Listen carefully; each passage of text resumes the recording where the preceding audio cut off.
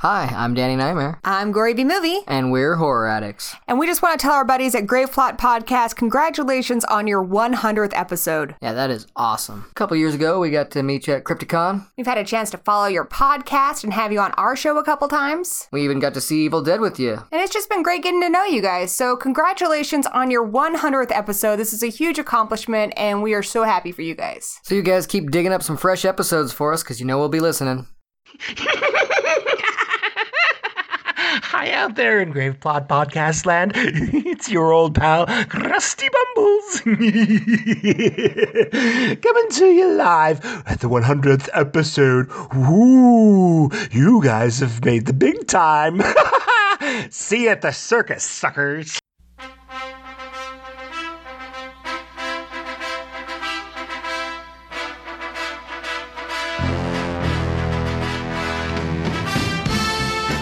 Hello, welcome to the Grave Plot Podcast. I'm your host, Skeletoni. And I am Taylor of Terror. I want to thank you for joining us on our first episode. We're kind of new to this, so we're just kind of wing it and see how it goes.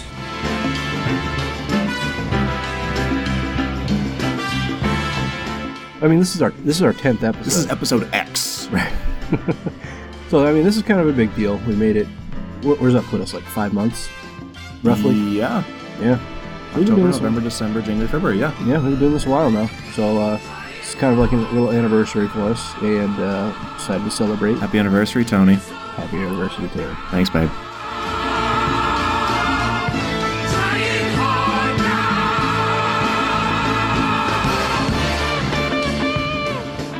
Hey guys, this is Skeletoni. And this is Taylor of Terror. And welcome to our first edition Of Drunken Cinema. Just to kind of give you a gist of what we're doing here, we're going to watch a movie, and we're going to talk about it while we're watching it.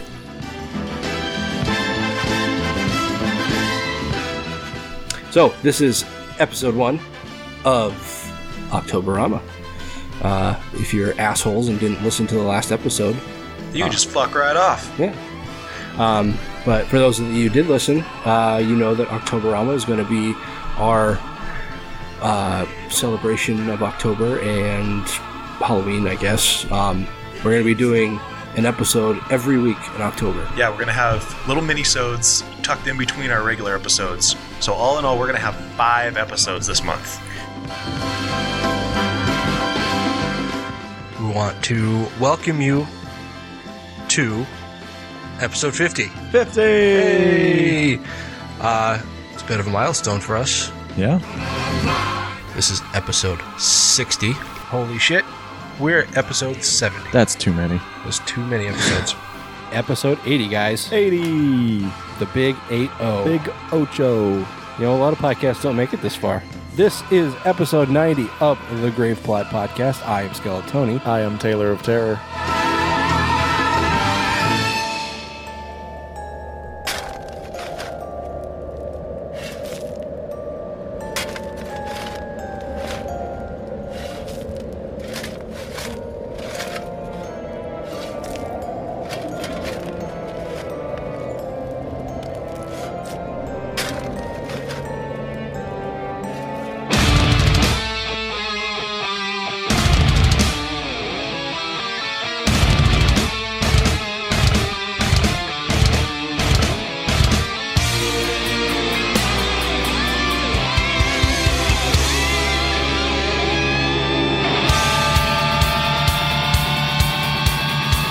Welcome to the Grave Plot Podcast. Welcome, everybody, to another special episode of the Grave Plot Podcast. For the 100th damn time, I am Skeletoni. I am Taylor of Terror. And here we are, guys, episode 100. Yes. As you can see with this banner. Look at banner, Michael. We made it. And before the sticklers come out and be like, oh, well, technically, if you count Octoberamas, you guys have put out 113 episodes. Yeah, we know. But this is episode 100. Yeah. This is the one. Yeah. This is Banner. as the banner says. No, my wife lovingly. My wife made that for us. I went to the party store. I was going to get one of those like. You were gonna buy a party? I was going to bring the party. I went to Party City, and you can make those banners that spell things. Yeah. Like the ones that say like ones happy that have birthday. like words on them. No, they've got like the individual letters that you can assemble to say what you want it to say. Yes. You know what I'm talking I know how about. banners work, yes. I was going to get one of those, but I couldn't buy individual letters. You have to buy them in like a pack. Oh, that's horse shit. Yeah, I know. And like they had 1, 1, and 1, 0. You may notice that I needed another one here. Could have used an O. I could have used an O, possibly, but they had 3 O's. So I would have used all the O's. But you could have used 1 0 and 1 O. I could have. Put the 0 in episodes, so then it wouldn't be, the 2 O's would be the same size. See? Problem solver. But it was also $10. My wife made this for nothing. With stuff we already had around the house.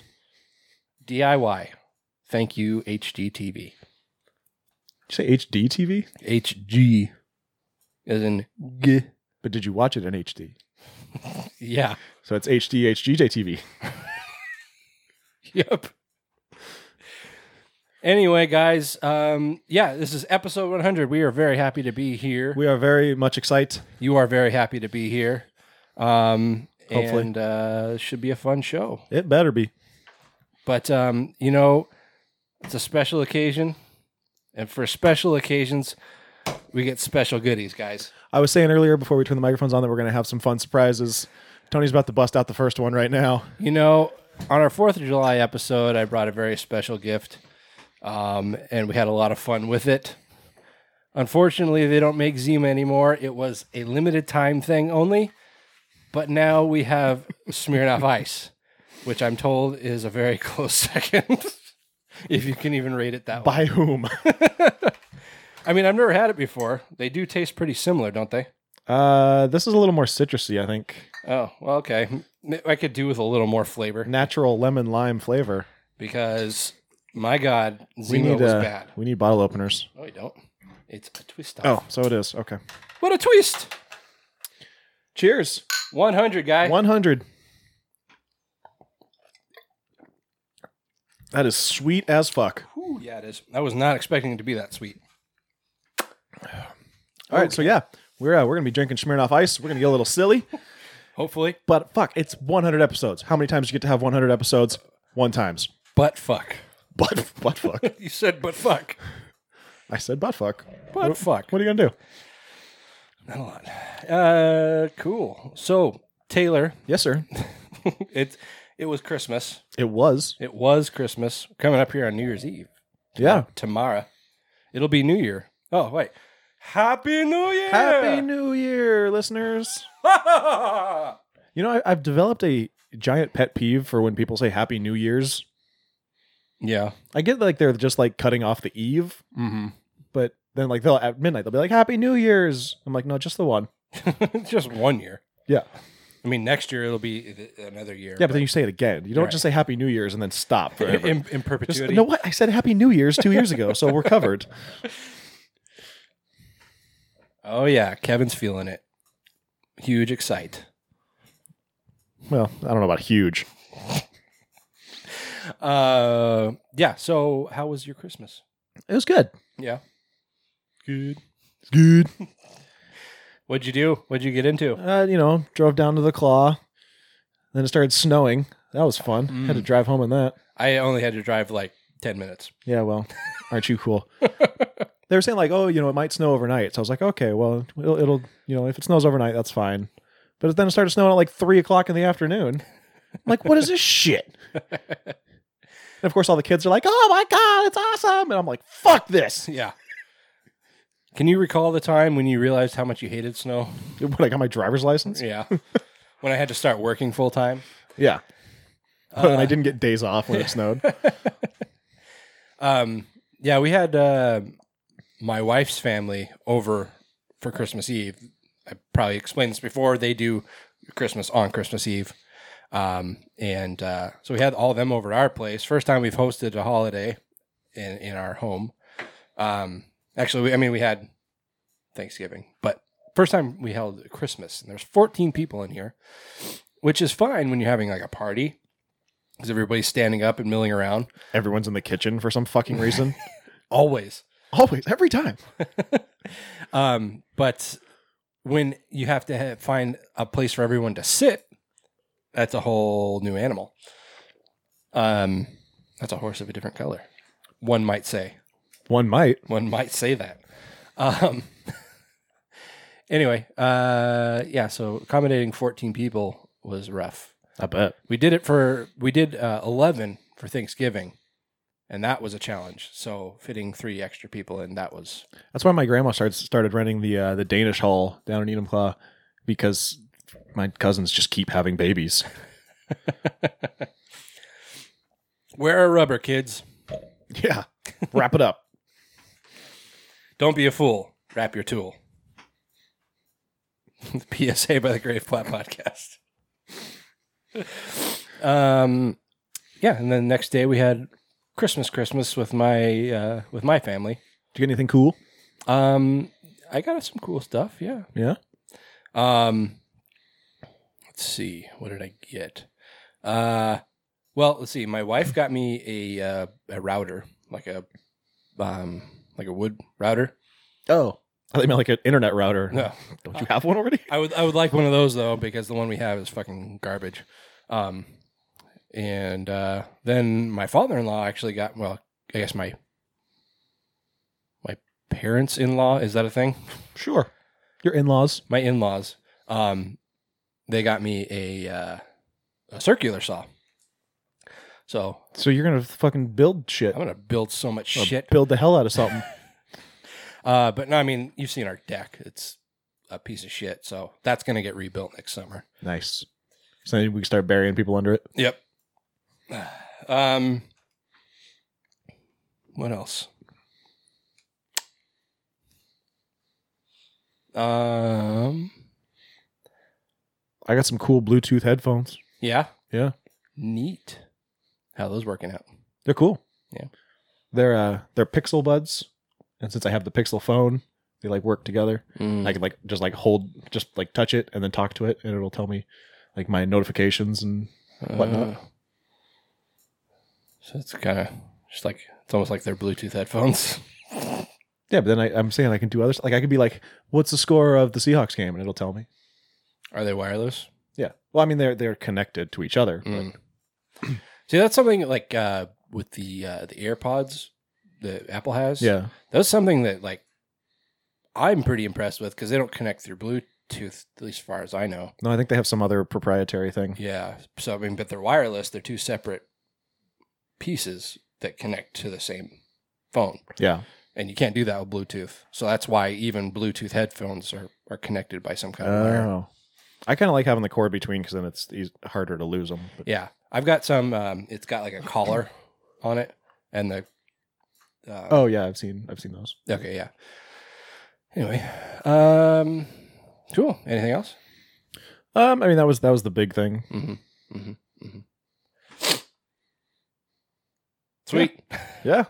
So what are you doing for New Year's? I don't know yet. Okay. We're just going to my sister's. We were supposed to have a party, but I guess a bunch of people just bailed, so now it's not really so much a party, more like my sister and my brother-in-law, and then me and my wife and my parents just hanging out. It's a party. Yeah.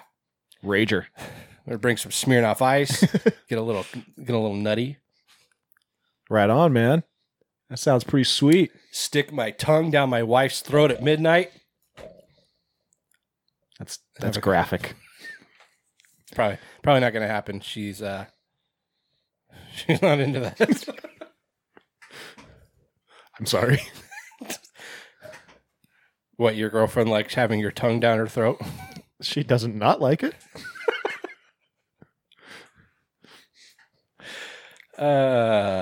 Anyway. So That's enough of that. Yeah, probably. What's up, fellas? This is Max Health, founder of Wrestling with Subtitles and Gaming with Guru Rave's Plot. Hey, I just wanted to give you guys a quick shout out for 100 episodes. I've been here through it all. Through the good times, through the bad times, through the worst times. But thank you so much for allowing me to be a part of the Great Plot podcast for so long. Here's to 100 more, and 100 more, and 100 more. Kind of like those awful Jason movies. Bye. Hey guys, it's Carl's from A Lot of Things podcast, and I wanted to say congratulations on 100 episodes. It's hard to do that. It's a difficult thing, and people don't realize to do it day in, day out, week in, week out. It's tough. So good job. And also, it's so cool to come on your podcast, to be there and talk about weird horror TV shows and movies, because I always get amped up about horror. And I'm not even a horror guy, really. But you guys get me pumped up on horror every time I stop by and when I listen. So congrats, and here's to 100 more. But that's a long time. So let's be realistic. Okay, bye. Hey, Tony and Taylor, this is Kevin Skota calling in to congratulate you on episode 100. Congratulations, guys. It's fucking awesome that you made it this far. And I'm hoping for another 100, 200, 300, 400 more episodes. I want to see you guys doing this until, your brain's in a jar in some crypt somewhere. So, congratulations again, and looking forward to more episodes. You guys rock. We do want to thank some very special people. These people help make this show possible. They've helped us get to 100. Very special round of applause for Skeletoni and Taylor Terror. They woke up very early and came a very long way. But aside from them, the people that actually help fund this fucking carnival are our Patreon patrons. Very special thanks to them. Those people are Kevin Nesgoda, Jordan Morrison, Kevin Trent, Joshua Hodges, Carlos Rodella, The Horror Addicts, and Max Health. Thank you so much, guys. And you know what? Since this is episode 100, even though they're not at the level where they get their names in the credits, I also want to give a shout out to Isaac Thorne, Lance Dale, and Silas Dahl, who are our other Patreon patrons at lower tiers, but we still appreciate them very much. Yeah, I mean, we don't have a huge amount of overhead on the show. We're pretty self-sufficient, but things do come up. I mean, you guys help us pay our hosting costs.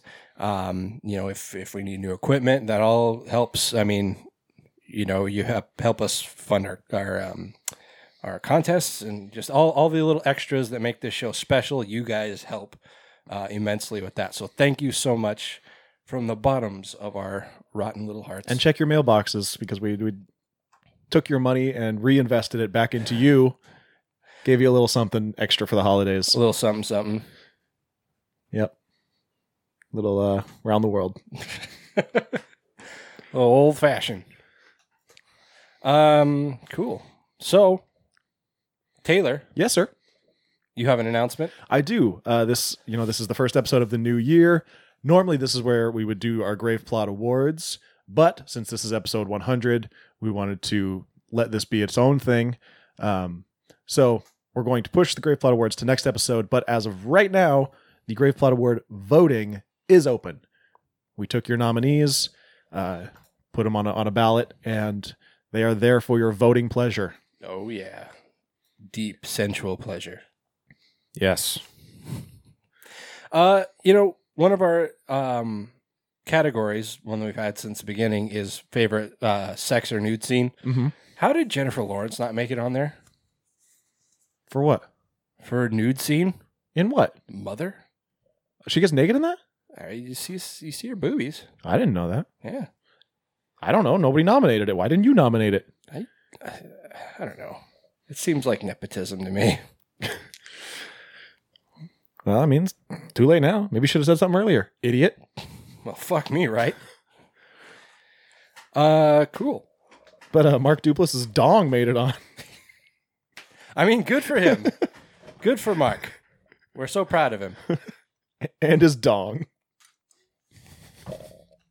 So yeah, head to graveplotpodcast.com. Check out find the post with the prestigious Golden Shovel trophies and place your votes. And next episode will be the 3rd annual Graveplot Awards. Woo! Neato Bandito. Yeah. So, I don't know where to go from here. I'm trying to make this a very special episode, as opposed to our other very special episodes. This one. You want to do that now? We can. You want to? Yeah, now seems like a good time as any. All right. One thing I did get for Christmas was this kickstarted crowdsourced game called Slash Cards. It's basically like Trivial Pursuit, except it's all about horror. So that seemed like a fitting thing for this show. And since Taylor is probably the only person I could play this with, we're gonna play a little bit. And I mean, who knows? If this works out, maybe this will become a regular thing on the show. Maybe it will. So.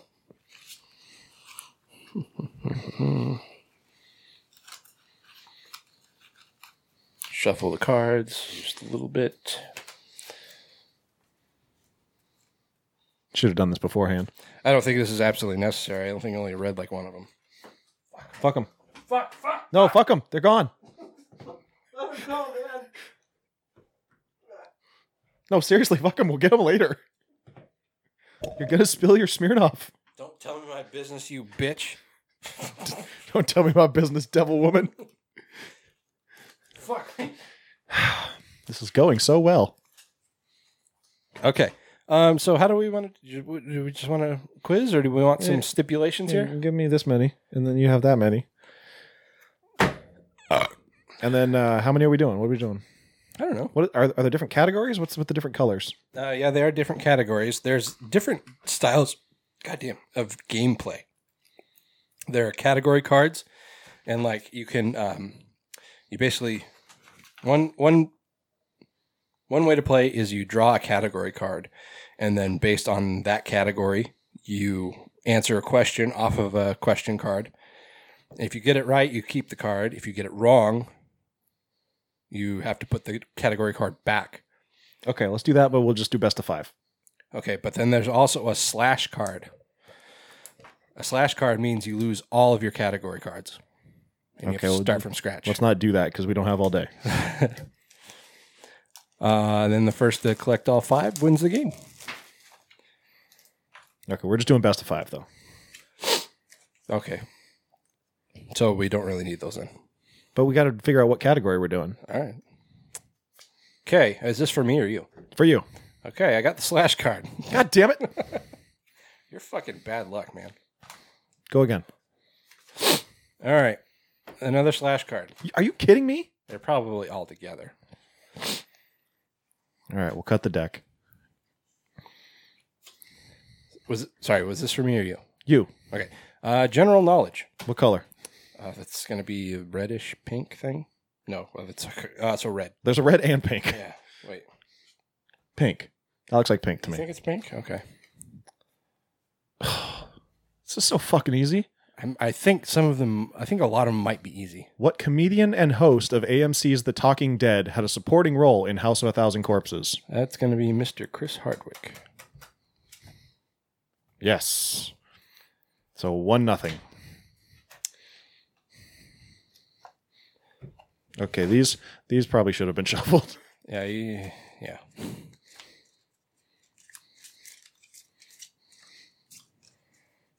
Cut all this out. Can't edit this out. This is live. Sorry, Facebook. Cut this out of the final thing, though. Cut you out. Cut you out of my life. All right, let's try this again. Pink. Wait, characters and actors. I think you asked me the wrong question. Okay. Mel Gibson starred as Reverend Graham Hess in what 2002 extraterrestrial film? Signs. Correct.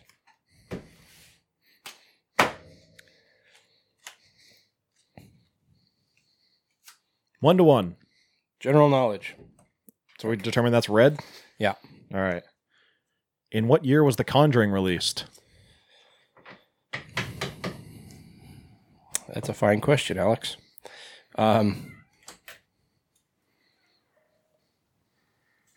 Fuck, I don't know. I mean, I hate that movie, so I don't really pay attention to it. 2010? 2013. Oh, okay.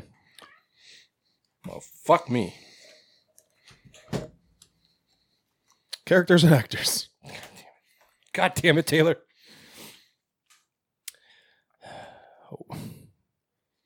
What is the name of the vampire in Nosferatu? Oh my god. Not Nosferatu. Nope. That's the movie. Oh my god. Count Orlok. Yes. The full answer would be Count Graf Orlok. But I'll take it. All right, 2-1. Behind the scenes. That's blue. What German filmmaker directed The Cabinet of Dr. Caligari? Ooh.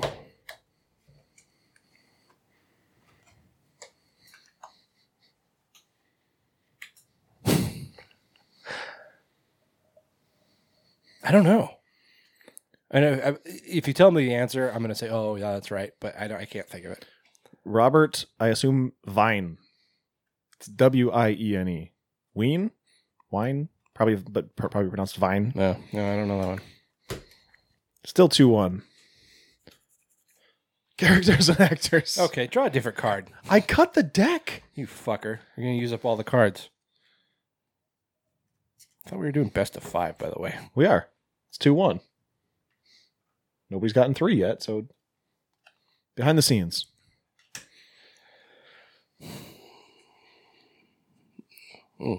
Name the art. This is relevant to the rest of this episode. Name the artist or group that composed the score for The Shining.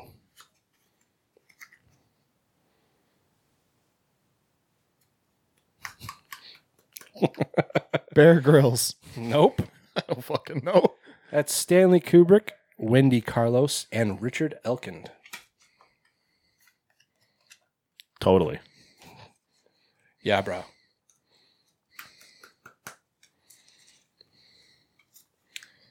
General knowledge.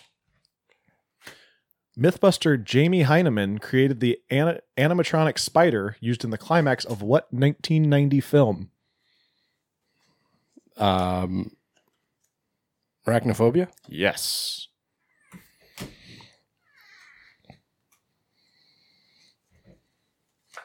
Behind the scenes. 2-2, by the way. That's blue, right? Yeah. Who directed Dracula? The 1931. Oh, fuck. I don't think I even knew this one. Boris Karloff. No. It's not Boris Karloff. Who is it? Oh, sorry. Todd Browning. No shit. The Freaks guy? Yes. Well, fuck me. Yes, fuck you. TIL. Category X. The fuck does that mean? Orange? Lello. Or orange, whatever. Name 3 specific hotels or motels in horror movies. Ooh, okay. Well, I mean, the obvious ones are the Stanley. No, Overlook, I mean. Bates Motel.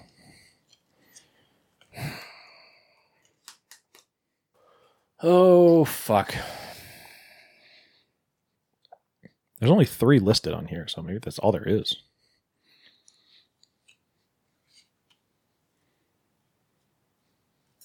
I can't think of a third one. The Yankee Peddler Inn from the Innkeepers. Oh, pff. Still 2-2. 2-2. General knowledge. General knowledge. Okay. In Ghostbusters. Okay. Dana Barrett is a professional musician. What instrument does she play? Cello. correct. Boom. I am the winner. What? You only got 3. Yeah, best of 5. Right. Okay. We've all had a lot of fun. So that's Slash Cards. Check it. Or don't. All right, so that was fun. Yeah. Yeah, a lot of fun. Yeah. Hey, this is Chris from Podcast Massacre. Me and the crew just wanted to say congratulations on 100 episodes. That is fucking awesome. Can't wait to hear the rest of them, boys. Keep it up, and we'll see you at Crypticon. Later. Yeah, try to return this pocket pussy thing that you guys tried to sell me in the street the other day. Nah, what's up, guys? This is Alex from Beyond the Void Horror Podcast. And I want to give you guys a super big congratulatory effort on making your 100th episode, which I have yet to do, but soon, my friend. Soon.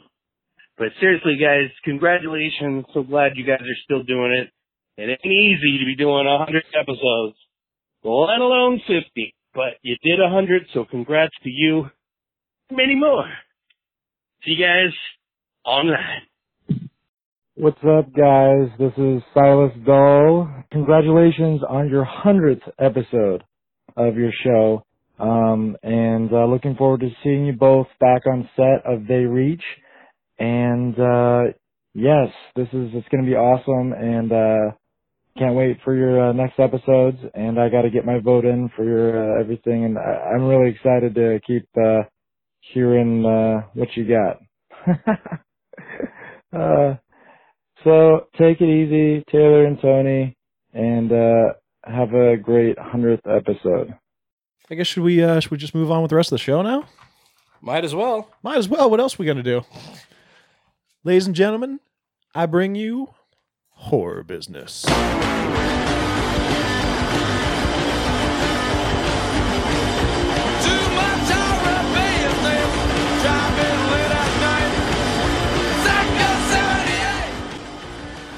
All right, starting out with real world horror.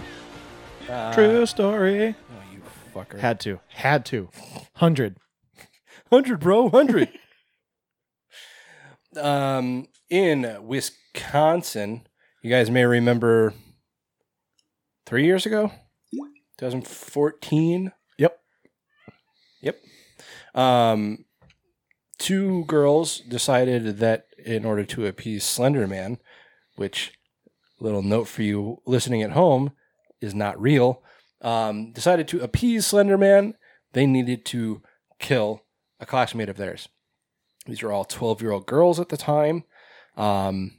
They were quickly discovered because the victim survived. But recently, one of them, Anissa Wiener.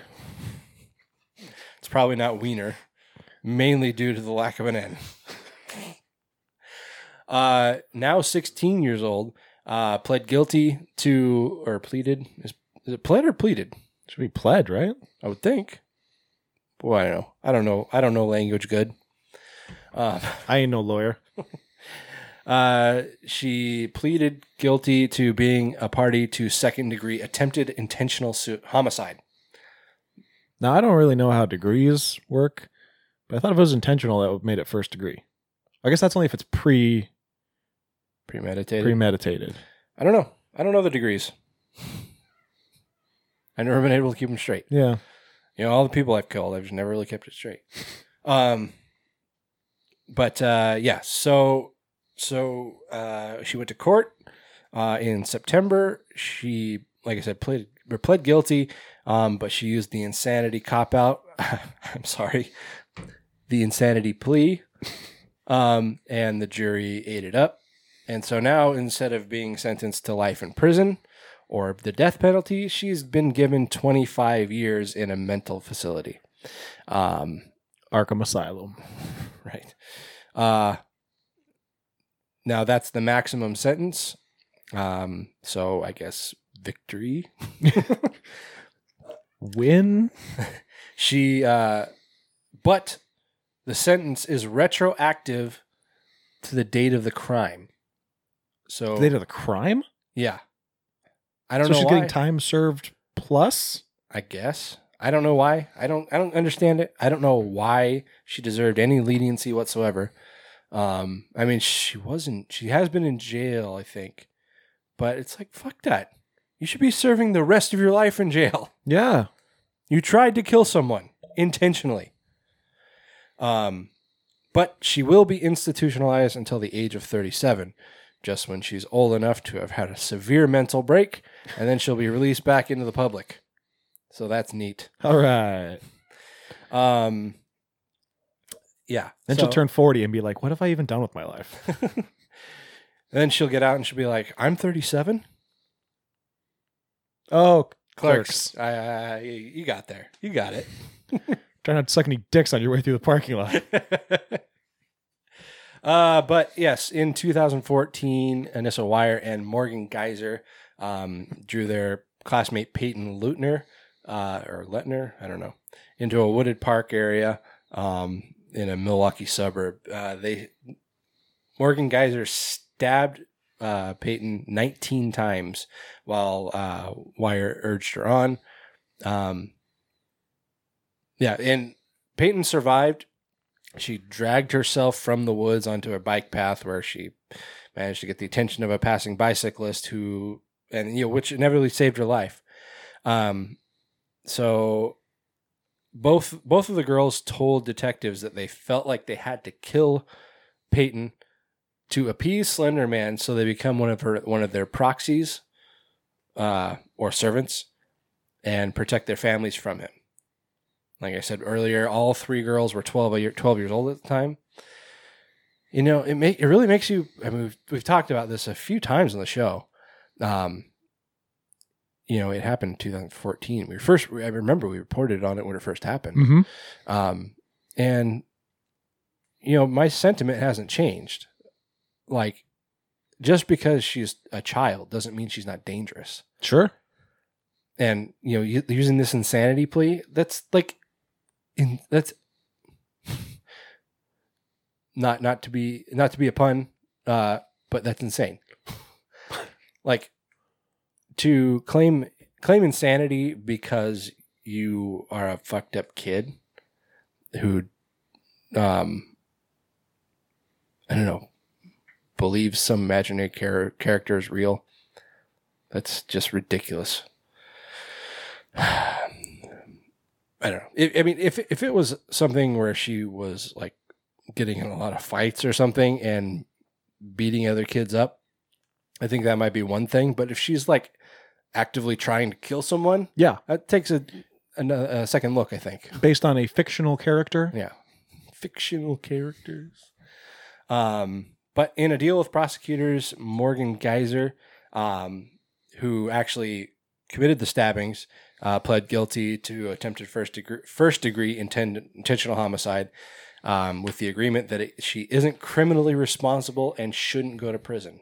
Wait, I'm confused. Yeah, I did it, but I can't be held responsible.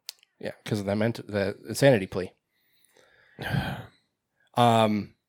Prosecutors, or she'll be sentenced in February, and prosecutors have asked that she's given the maximum sentence.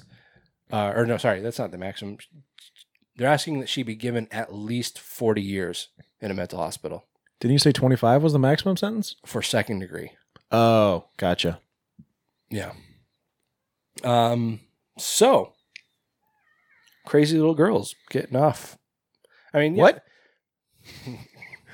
That's not what I meant. That's not what I meant.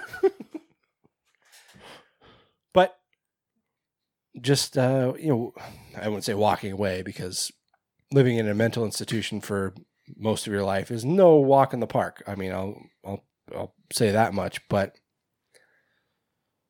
I don't know. There's just, I think they deserve prison or possibly the death sentence, because they are dangerous people.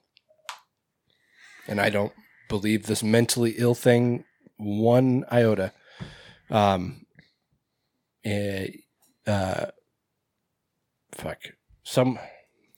read this in the article that I got this from, and I didn't take notes on it, so I'm going from memory, but one of the girls' family says that oh, she's grown up mentally. She knows what she did was wrong. It's like, that doesn't sound like an insanity plea to me. Yeah, really. If she knows what she did was wrong, then it sounds like she is fully competent to stand trial. I agree. So, I mean, moral of the story here, folks, is don't kill people because of something a voice in your head said. Right. If you're hearing voices in your head, maybe go talk to somebody. Anyway. Especially if they're telling you to do things like stab people or burn things. Right. Anyway, that's real world horror. Let's talk about something else.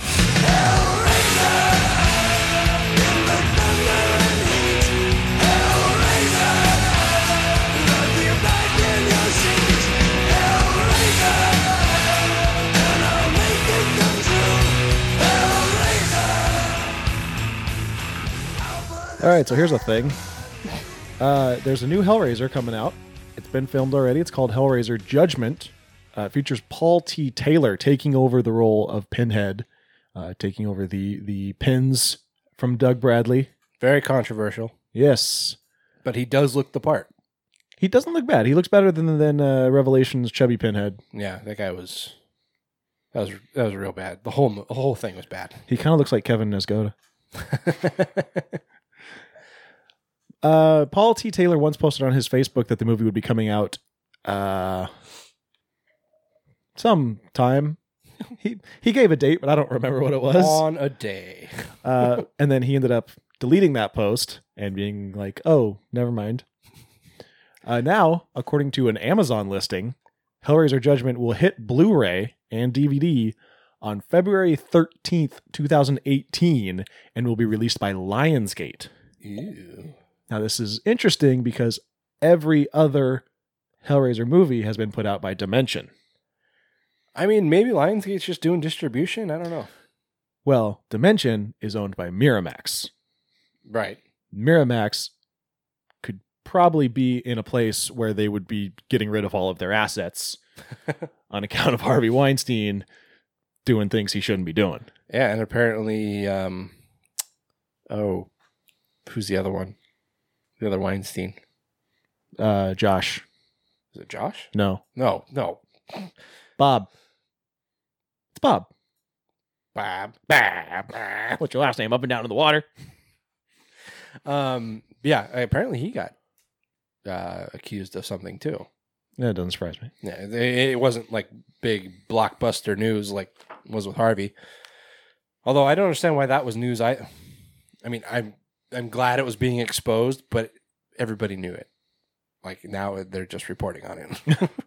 We already knew that he was a sexual predator. I mean, I didn't know. Oh. I could have guessed, but I didn't know. Oh, we knew. We all knew. So yeah, it's interesting that if this listing is correct, of course we have to preface it by saying that. Yeah. But that Lionsgate would be seemingly taking over the distribution. Because like one of the reasons this movie was made was so Miramax or Dimension could hold on to the rights. Same reason they made Revelation so quickly, right? Without Doug Bradley, is because they needed to make a movie to keep the rights. Yeah, and it was just duty cocky. It was duty cocky. Then they brought back Doug Bradley, and now he's gone again. They didn't bring back Doug Bradley. No, they haven't made one since. Oh, Revelation was the last one. Oh, I thought there was another one after that. I mean, we've all heard the story at this point that Doug Bradley was approached to be in this, but he wouldn't agree to not talk about the script or something like that. I think they wanted him to sign an NDA before they would even send him the script. That's right, yeah. And I think he kind of gave them the don't you know who I am? Well, yeah, I mean, he's, I'm Strawberry Alarm Clock. What? John Mulaney bit. Oh, okay. Sorry, I don't frequent the one bar where you drink for free. But he basically said, I've done 7 of these films and not once did I have to sign an NDA before they sent me the script. And he said, so he basically just told him to fuck off, kick rocks. I don't know. It seems a little petty to me. I mean, it's petty on both sides. That's true. Especially because he has such a long-standing relationship with the people making these movies. Yeah. That they couldn't come to some kind of resolution. The fact that neither side would budge. That's ridiculous. That is ridiculous. And now we have this. Now we have Paul T. Taylor, but who is an accomplished thespian in his own right. So maybe he'll do well. Yeah, I mean, who's to say? I'm pretty sure Doug Bradley was like a stage-trained actor. I believe so as well. So I mean, he looks the part. Like I said, yeah, he looks good in the makeup. Yeah, all the scenes, like, are not scenes, but like stills that we've seen so far, look good. The only thing I'm iffy about is the story, because I don't know where. I don't really understand where the Cenobites and hell come into it. It sounds like a cop drama.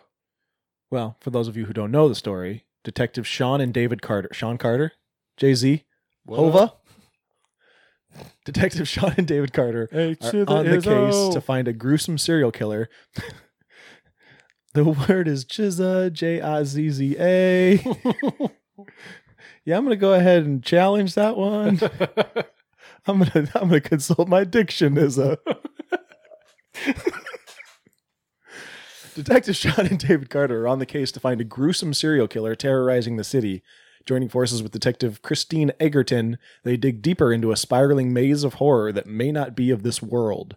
Could the judgment awaiting the killer's victims also be waiting for Hova? Yeah, so... Yeah, it sounds very, like, grounded. Yeah. I don't know. I mean, you know, all this talk about Doug Bradley and him not being involved. Was it Deader and... Dead World. Those were awful. Those were so bad. They were pretty bad. Like a lot of people talk shit about Bloodlines because it's Pinhead in space. And like I went on a rant about this. I know. I've heard your rant. Well, I mean, I'm just for the listeners. I went on a rant about this on a Crypticon panel. People saying, "Oh, it's stupid because it's Pinhead in space." It's like, yeah, it's in space, but it's in the future, and there's a reason for it being in space. It's not like, it's not like the Leprechaun where he's in space for some reason. There was a purpose behind it. Need another ice. Yes. And it's like that's only part of the movie. Anyway, I don't know. This might be coming out in February, or it might not. So only one thing left to do now. See. You better ask my mama how to make a monster.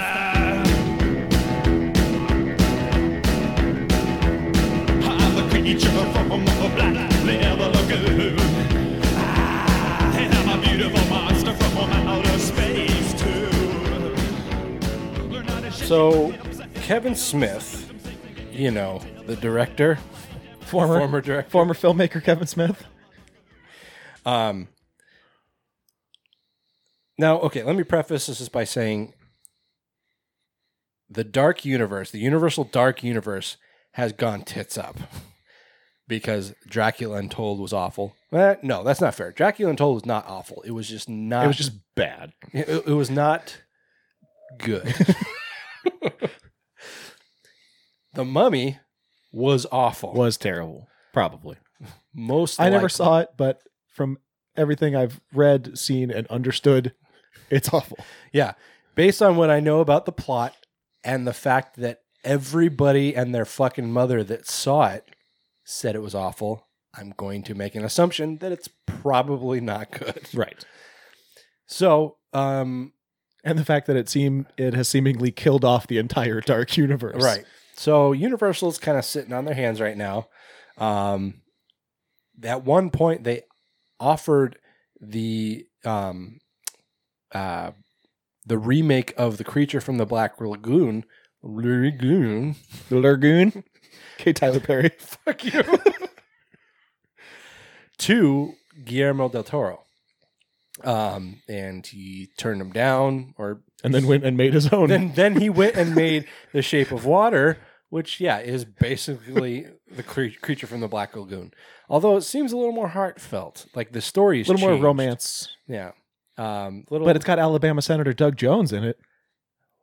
What? It's got Alabama Senator Doug Jones in it. It does. Oh, I see what you did. I see what you did there. Different name, same name, different guy. Yeah, different guy. See? Fuck Roy Moore, though. Fuck him. Fuck him so hard. Fuck him right in his stupid little ass. Anyway. I like how people are like, he still hasn't conceded. I'm like, he fucking lost. I don't give a shit what he says. Yeah. It's like, let's see. I lost, like when I was in Pee Wee football, my team lost every game. We lost every single one in the season. But that's like our still saying that we're champions because we didn't accept the losses or something. Of course, we did get trophies. Of course you did. Participation trophies. Goddamn pampered millennial. We're all snowflakes. So dumb. It's funny how even as an 11-year-old kid, I recognize that participation trophies are stupid. Did you ever see that car? I can't remember what it was. It's a car commercial. I don't remember what brand, but the kid and his dad are leaving a field. I can't remember if it's football or baseball, but it's the end of the season. And he's like this inner monologue about how badly they lost. Like they just got destroyed. He's got this trophy in his hand and a little plaque says participation trophy. And he's just talking about what garbage they are. And it's just like, you know what? Nope, not today. And he pops off the little plaque with a Sharpie. He writes, oh shit. I forgot what he wrote. That's like the fucking punchline. I forgot it. Fuck me. You are a terrible storyteller. I am not good at stories. Anyway, but here, let's get back on the subject here. Your point was we need to give Roy Moore a participation trophy. Then maybe he'll concede. Maybe he'll shut the fuck up. I love how he went to a judge and is like, hey, I don't think this was a valid election. And the judge was like, yes, it was. Go away, little man. And the fact that he's a judge and another judge told him that, it's like, fuck you. You rapist piece of shit. Anyway, so now back on topic. So the Dark Universe has gone like bye-bye. Rumors are saying that the Dark Universe production offices are a ghost town, with most of the projects being postponed or possibly canceled. Despite this, Kevin Smith... Well, now they're talking about just giving the individual movies. They're still talking about remaking all these classic movies. Yeah. It just won't be this grander, connected universe. Which might be fine. It might. I mean, that way people will forget about them. If they're all connected, then people are going to remember them because they're going to remember, those stupid movies that are all connected to each other. Oh, right. Russell Crowe was in that other thing. And I mean, Jason Blum has been talked about as taking over this thing. Oh, fucking shoot me now, man. But yeah, Kevin Smith on his Fat Man on Batman podcast, he says, I'll do one. If they want me to do Creature from the Black Lagoon, I think that would be I would do that in a fucking heartbeat. That would be amazing. I don't know what the story would be. It's a remake, so the story's already there. You don't have to write anything. Said, but I would tell you this much: Creature from the Black Lagoon, from the guy who made Tusk at the budget of Tusk. Oh, that'd be awful. That'd be so bad. Like if they had the budget for Tusk back in the 40s or 50s, whenever they made the original, then yeah, that would be a fucking amazing film. But today, that'd be garbage. It would be basically a remake, like a literal remake of the original. Just some shitty looking creature in like this rubber suit. Anyway, he said, I would see that fucking movie. I bet you would. You're a fucking stoner. Then again, I saw Tusk too, and I was alone when I saw it. So, I mean, we like Tusk. I mean, we're like two of the three people in the world that liked Tusk, the other one being Kevin Smith. Right. But yeah, this sounds like a terrible idea. And I tell you why this will not happen. The Shape of Water. Right. You can't put out The Creature from the Black Lagoon 5 years after The Shape of Water. Because like we said, The Shape of Water is basically the creature from the black. Man, Yeah. Smirnoff's really kicking it. Yeah, especially when The Shape of Water was directed by the guy that did the Hellboy movies and Pan's Labyrinth. Yeah. And then you'd make another one From with the guy who that made directed Mallrats. Mallrats. And Clerks and Dogma. And Yoga Hosers. Oh, God. I was trying to forget that one. So yeah, I'm going to go out on a limb and say this won't happen. God, I hope with not. Kevin Smith or with anyone. It would be a bad idea. I mean, if Universal has if there's a single brain in any head at Universal, I mean, at this point, yeah. But if there is, I really think that they're going to stay away. Or they'll be like, who the fuck is Kevin Smith? We're not touching anybody from Miramax right now.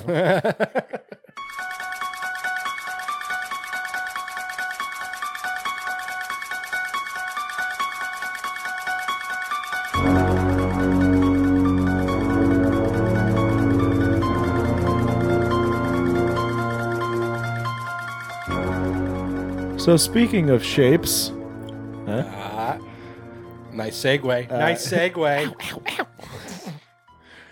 You like it, don't you, bitch? The original quote unquote shape from 1978's Halloween will be reprising that role for the 2018 40-year anniversary movie that's coming out later this next year. That's all really that you can really call it. It's not a sequel. We still don't know what the fuck it is. It's a bastardization is what it is. Yeah, kind of. That actor would be Nick Castle, who will be putting on the infamous Michael Myers mask once more. Stunt performer and actor James Jude Courtney has also been cast to play Myers. So I don't know why there's two of them. There was two guys in the original too. That's true. And I don't know why then. Yeah, why they did it, I don't know. One is billed as the Shape. Right. That would be Nick Castle. And then there was Tony. Oh, fuck. Todd. Tony Todd. I wish. That would have been amazing. I don't care if he's wearing a mask. Another guy who was billed as 23-year-old Michael. Right. And I don't really understand because you see him without the mask for like half a second. Was it Tony Moran? I don't think so. Yeah. Tony Moran, that's right. Yeah. Okay. Oh wait, that's Michael, age 23. Yeah. But he's also shown. I mean, because Michael Myers was 23. Yeah. So who's the Shape and who's Michael Myers? Yeah, what's I don't the understand. difference? Like I said, you see him without the mask for like half a second. This is his IMDb picture. Okay. So it's him laying on the ground. Yeah, but dressed as Michael Myers in the jumpsuit and the mask. Yeah. So clearly they both wore the mask. I don't know. So apparently they're going to do the same thing in this one with these two guys. One of them being the original Nick Castle, and then this James Jude Courtney is also playing Michael Myers. So, two Michaels. Neat. Did you see that news article on the genre sites mainly? The guy that owns the original Michael Myers mask. Yeah, that's beat to shit, man. Yeah, it was. You know, a lot of I've heard this before. That so many special effects, masks, costumes, those type of things, especially when they're made of any kind of rubber or foam or whatever, they're not made to last. No. They're made to get through the production. Yeah. And that's it. So it's depressing to see something so iconic, like the original Michael Myers mask in such disrepair. But it's like it wasn't made to last that long. Yeah, there's not much you can do to keep it in pristine condition. Yeah. I mean, I think the guy said he keeps it in an airtight box, like an airtight glass box, and he keeps it like in the dark or something, so it's very little light exposure. Yeah. Just trying to preserve it as much as possible, but time has taken its toll. Yeah. In other Halloween 18 news, the film's effects will be handled by Christopher Nelson, who was the man behind Suicide Squad, Deadpool, Sin City, and the Kill Bill movies. So it's a pretty good resume. Yeah.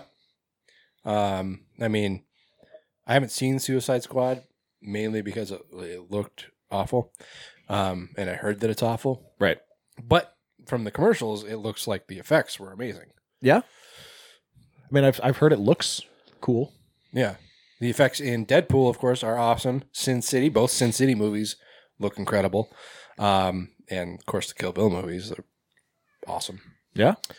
So, yeah. That's a good choice. Although, I feel like using him for something like Halloween that doesn't really have a lot of effects and spectacles to look at. Yeah, it's mostly, like knife stabbing and blood work, not a lot of, explosions or anything crazy like that. Right. Oh. I don't know. Of course, joining Nick Castle from the original is Jamie Lee Curtis, who will be reprising her role as Laurie Strode. Judy Greer will be playing Karen Strode, who at one time was reported to be her daughter, but I don't know if that's still the case. It would. Oh, wait. Okay. So Judy Greer as Karen Strode and Andy Matichak as her daughter, Allison. So maybe that's Karen's daughter, right? Oh, I don't know. It's not. It's not really clear if that's. But maybe, I don't know. Maybe Karen is her sister, Maybe, or like niece, something could be. Yeah, some relation other than daughter. I mean, if it was her niece, she would have to be Michael's daughter. So that would. Yeah, I don't know. I don't know. Cousin. Who knows? Something Strode. Something Strode. Allison Strode. Like Allison Road. Wait, no. I mean, because Strode is her. No. Because she's adopted. But no, she isn't. Because that's been retconned. Oh, fucking hell. Michael's not her brother anymore. God damn it. So she could be her sister. Who? No, fuck. Anything could happen.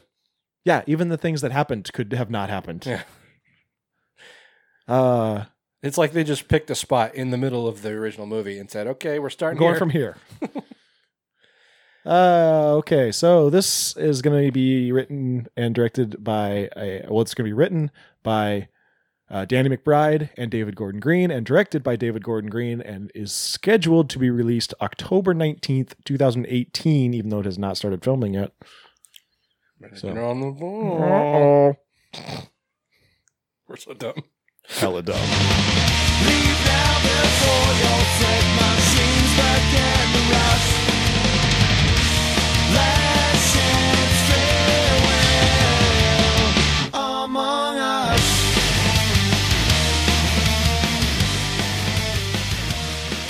So, you guys may have heard recently that Disney has bought about 75% of the Fox Studios. Yeah, pretty much all their stuff that's not sports. Yeah, sports and I think their news agencies. So Fox News. Fox Disney's like, we don't want that. Don't put that evil on me. Stay far away from that. It's like I'm pretty sure Disney's run by a Jew now. And, if you get involved with a company or with something that supports a guy that has publicly spoken out against Jews, or not spoken out against them, just been politically incorrect. I could be talking out of my ass, though. I don't know. I don't know things. Yeah, that's true. You don't know shit.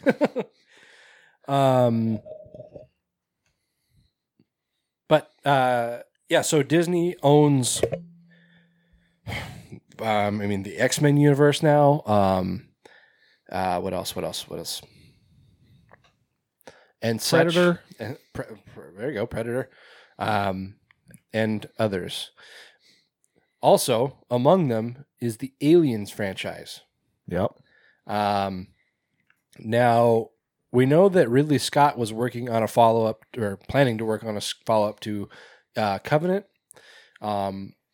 We reported before that he told Entertainment Weekly. Yeah, he told Entertainment Weekly that he was still making it, but he wanted to get away from the alien stuff.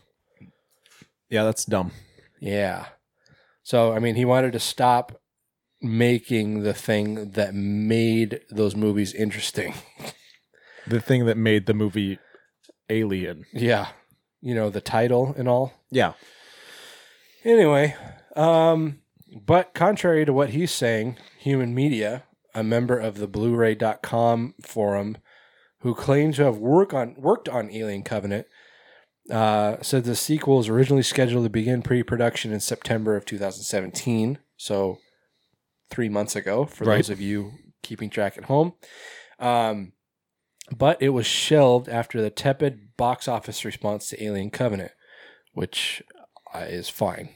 So that would have been before the Disney acquisition. Yeah. I was listening to another podcast who I won't name because this is a ridiculous take, but one of the hosts was like, man, now that Disney owns Fox, we're never going to see another R-rated movie because Disney's never going to put out an R-rated movie ever. He's like, Deadpool 2, not going to be rated R. It's nonsense. Yeah, it's absolute poppycock. It's not Disney. Yeah, it's still Fox. They're still going to put stuff out as Fox. Yeah, it's Fox, a subsidiary of the Disney company. Right. Like Disney also owns Marvel. Yeah. Who put out Deadpool, which was an R-rated movie. No. Fox put out Deadpool. Oh. It wasn't under Marvel label? They had Marvel as a banner. But it wasn't Marvel Studios. Marvel Studios. I gotcha. Okay. So this Human Media character said the sequel to Covenant was originally due to start pre-production this month in Sydney. The tipster explained. Oh, okay, that makes sense from our interview that we'll play later. Right. Said after the box office results, filming was canceled and a warehouse storage unit full of stuff was auctioned off a few months ago. So the original plan of pumping out another quickly... That's where he got it. I thought he said he sold it to them. Maybe he meant they bought it at an auction. Maybe. I don't know. This is all very cryptid for people who haven't heard the interview yet. We're talking about stuff in the future. This will make sense later. Maybe, if you pay attention. Where did I leave off? So the original plan of pumping out another quickly has definitely... This is a bad sentence. So the original plan of pumping out another quickly has definitely changed with no immediate plans for anything. So... I'm kind of okay with it. Oh, I'm totally fine. If it was Neil Blomkamp making Alien 5, it'd be a little more upset. I kind of wonder if Disney's going to go that route. Look at what they did with Star Wars. I ain't mad at it. Star Wars. I was at the comic book shop last night actually, and naturally, the topic of Star Wars came up because comic nerds. I haven't seen The Force Awakens. I have not seen The Last Jedi. I know the basic premise, but they made a very good point, something I didn't really take into consideration. And a lot of people were bitching about The Force Awakens being so similar to the original trilogy, almost being a point-for-point remake or rehash of the same story. But the Disney had just bought Lucasfilm, and it's like, in order to draw in a crowd, they needed to make a movie that was familiar. They couldn't venture out and make a new film with this brand new original story. Nobody would watch it. Because then people would say, oh, Disney fucked it up. Case in point, The Last Jedi. Well, yeah. But, in that case, I honestly think that Disney was fucked no matter what they did. Of course they were. People are going to bitch about everything and anything. Yeah. But, I feel like just as many people say they liked The Last Jedi as people that said they didn't. Oh, probably. I think the people that didn't are just louder. Yeah, exactly. Anyway, but yeah, if they want to pursue Neil Blomkamp's Alien 5, then more power to them. But if they're going to put the kibosh on Ridley Scott fucking up his legacy, then again, more power to them. Yeah, I'm okay with that. Yeah. Anyway.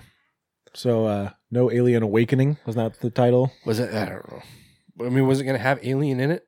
I think so. So dumb. Because he put out Prometheus and people went, this is dumb. This is an Alien movie. So, because remember, Alien Covenant was originally going to be called Paradise Lost. That's true. Found it.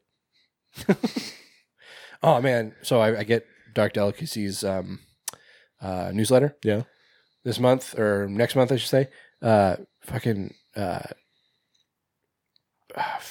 Nathan Basil? Nathan Basil and the director and Scott the girl. Glosserman. Thank you. And the girl that played Taylor. I don't, you lost me there. Yeah. They're 2 out of 3. They're going to be signing the comic book. Oh, cool. It's like, fuck. Why don't I live in LA? I just recently realized that Scott Glosserman is like the lead investor in Gather, which makes a lot of sense. Gather. Where we were supposed to hold our behind the mask screening. Oh. Yeah. That's such a bummer. You know, I don't. Did we talk about it on the show? Yeah. Okay. Yeah, it's a shame because it's such a good movie, but I feel like it's really. I'd love to see it on the big screen too. Yeah, but I mean, even 10 years after its release, it's still just not really getting the recognition that it really deserves. Yeah, it's got a bit of a cult following, but that's about it.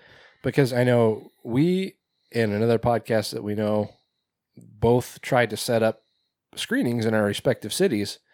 And just got both failed. Yeah, got no response. It's a bummer. Yeah. Anyway. So, no more Alien. Fine by me.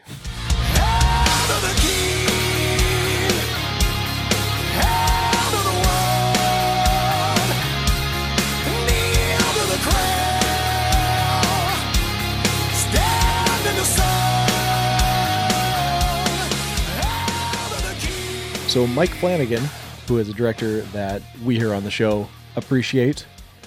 We were 2 of the few fans of Oculus, but 2 of many fans of Hush. I have still not seen Gerald's Game. It's on Netflix, bro. I know, man. It's just right there. It's right there. I know. But me and my girlfriend always watch stuff together, and she doesn't like things. You need to hit her. All right. No, don't hit her. So Mike Flanagan, he wants to make more Stephen King adaptations now. He was speaking with the website Lilja's Library, which is a Stephen King fan site, and he said, "Oh, there's so many." Yeah, yeah, there are. I mean, Stephen King writes a new book like every other month. Yeah, there are a lot of books. Yeah. He says, but the ones I'd want to do the most are Dr. Sleep and Lizzie's Story. Oh my God, please do Dr. Sleep. That would be fucking awesome. Oh man, I would do backflips if you did Dr. Sleep. For people who don't know, Dr. Sleep is the sequel to The Shining. Yeah. Oh, it's incredible. One of the movies we'll be talking about later. Yes. Yeah, God, guys, if you've read The Shining or even seen the movie, read Dr. Sleep. Oh my God, it's so good. Like, you wouldn't think a sequel to one of the greatest books ever written would be good, but it's really fucking good. Flanagan goes on to say, in both cases, it's because I identify with the protagonist so much. Lizzie's Story is a stunning piece of work, a beautiful exploration of marriage, and who wouldn't want to venture back into the world of Danny Torrance? Talking about Dr. Sleep there at the end. Right. Do you know Lizzie's Story? Are you familiar with that one? I don't know that one. I've never even heard of it, let alone read it.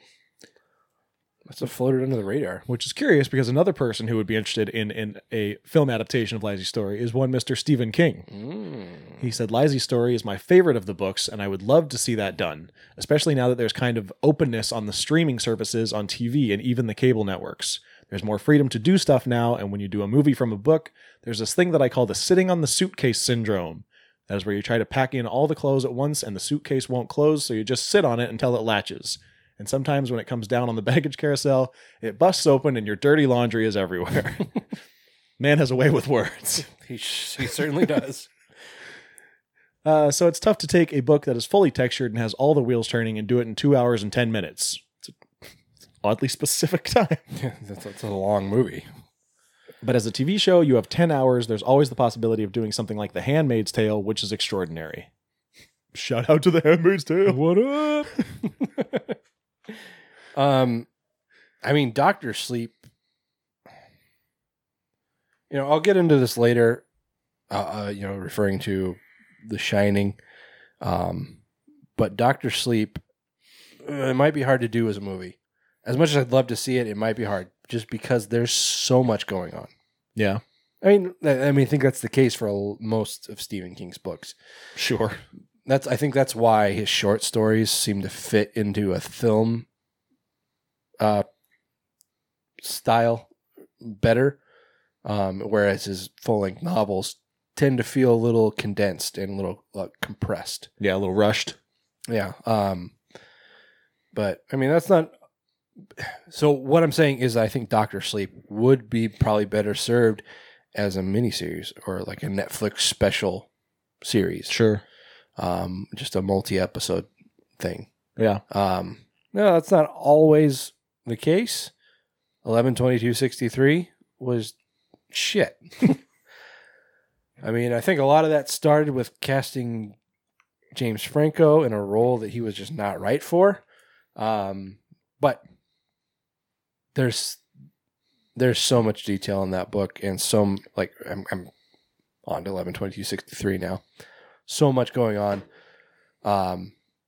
So many references to historical events that it's like that may have been impossible to do justice. Yeah. But Dr. Sleep is so good. Like I can't even put into words how much I like that book. And I would love to see it done well. So hopefully that comes to fruition. Yeah. Dr. Sleep, actually, just a little trivia. Stephen King, he put on his website that 2 books that he'd been dancing around was another book about the Midworld, not necessarily about Roland Duchesne, but just in that world. So basically kind of like a side story to the Green Tower series, or Dark Tower. I was like, the Green Tower. I combined Dark Tower and Green Mile. Basically a side story to the Dark Tower series, or a sequel to The Shining.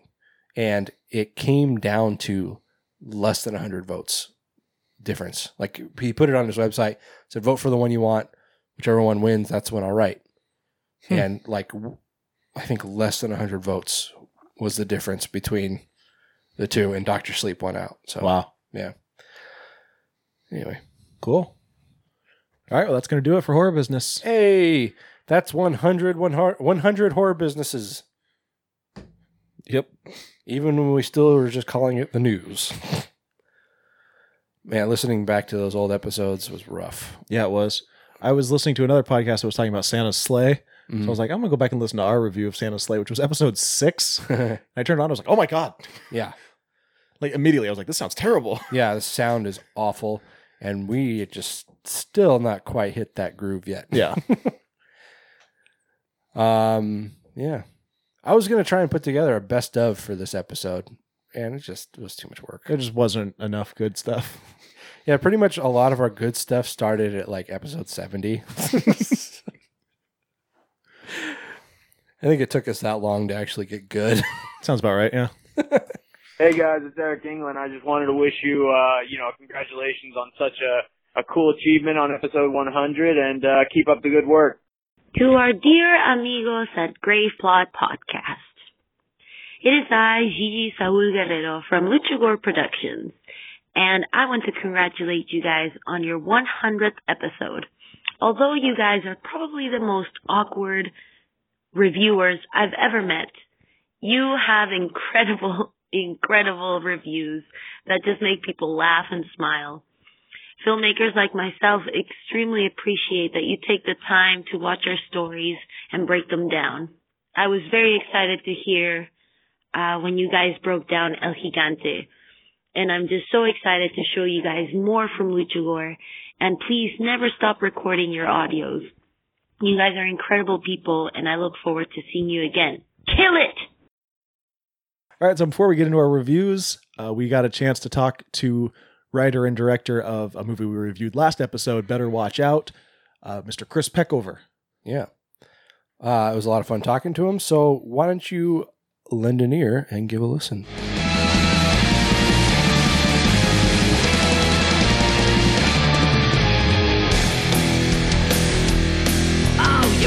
Watch out, you better not cry, better not pout, I'm telling you why. Santa Claus is coming. Welcome everybody to another very special Grave Plot Podcast interview here on our 100th episode.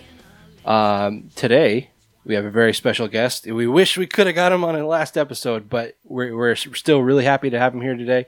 We're talking to Chris Peckover, the director and writer of Better Watch Out, which we just reviewed last episode. Hey, Chris, how you doing? Oh, shit, you guys reviewed it? Yeah, we did. Yeah, we hated it. By the way, I'm already swearing. Sorry about that. No, it's fine. We swear like sailors. Fuck shit ass. There we go. We got the big ones out of the way. But yeah, we reviewed it last episode, and we both really liked it. So good job. That's awesome. Going into talking with you guys, then. Okay, the interview can continue. I have yet to do an interview where they're like, we rated it horribly, but we'd love to talk to you and pick your brain about how you can possibly make a movie this terrible. You know, truth be told, it's like a lot of times we've gone into interviews completely blind because we'd be reviewing the director, writer, whomever's movie, either that episode or, the episode after, and we would have not watched it yet. And so we're interviewing this person not knowing if we'll actually even like their movie or not. Oh, man. But no, it's like, with yours, actually, I watched it I think as soon as I could. Like it dropped on Shudder on what day? Was it the 19th? Is that what it was? I want to say it dropped on Shudder. Shoot, it came out on DVD on the 5th. I want to say it was like a week later, but I might be wrong. Okay, I can't remember the specific date, but I watched it that day, so I made sure I had plenty of time, or I thought maybe I'd have plenty of time to watch it, assess it, and then say, okay, now we can pursue Chris, because I know that I like the movie. But yeah, it was really well done, and I think we both really enjoyed it. Anyway, so why don't we just go ahead and jump into things and start at the beginning, and maybe tell us a little bit about yourself and your career. And as in, okay, sorry, that's the question. Oh man, tell me about myself. I don't even know where to begin. Where'd you grow up? There we go. Okay, fine. Well, I can't tell if this is going to be the interesting part or not. I'm a mutt. I'm like half Canadian. I was born in Montreal. Oh, okay. My mom's Australian, and that's actually the secret connection to how we shot the movie in Australia. Oh. Which, by the way, hopefully you don't know that when you're watching the movie, but yeah, we shot it on a stage in Sydney. Okay. And the whole interesting thing about shooting in Australia is if you're an Australian citizen and the movie is populated with like mostly Australian cast and crew, you get this huge discount from the government. So we got like 40 cents back for every dollar we spent there. Wow. So it allowed us to have like a pretty great budget for the movie. Still low budget, but definitely better than what we would have been able to pull off in the U.S. Yeah, I mean, I think one of us commented, I can't remember who, but as we were watching or as we were talking about it, said that we couldn't believe the production value in this, like, because we had to figure it was a low budget movie, but it was so well put together, from the acting itself into like the way it was shot and the way it was edited and all that. It looked really well done. Something I would have expected from a much higher budget movie. I really lucked out. So my American producers and I met this guy named Brett Thornquist, and we actually met him through a mutual friend of ours, Shane Abess, who actually directed a movie called Osiris Child this past year. It's like a sci-fi movie. And I've known Shane forever. In fact, we share the same composer. He's an Aussie, and he moved back to Australia after being frustrated with like the Hollywood system. So when I told him about Better Watch Out, he was like, dude, I know an investor who is making 2 movies a year. You have to meet him. And that was Brett. And Brett not only like had the financing to get our movie made, but also had all these connections to these really amazing, talented crew members. So for instance, my production designer is a guy named Richard Hobbs, who was the supervising art director on Mad Max Fury Road. Okay. And he couldn't even make our wrap party at the end of our shooting because he had to go do Thor Ragnarok next. Oh shucks, what a shame. Right. So like as again supervising art director, so he's like the second in command on these $200 million movies, and he was like, yeah, I've always been interested in production designing. I don't have time for it because I get paid so much money to do what I do, but like, screw it. So he ended up being production designer and art director on our movie. He kind of wore two hats, and he built this insanely cool set where like it looked, even when you're inside of it, it felt like you were inside of a house. I would not have guessed that like, especially the outside. I would not have guessed that was a soundstage. The outside was not a soundstage. The outside was in fact, we found a real location that we wanted to shoot the outside at. And then Richard basically retroactively designed the interior of the house to match exactly what the outside looked like. Got it. So like the walls, here's the windows and so on. And he just matched everything perfectly. He's so talented.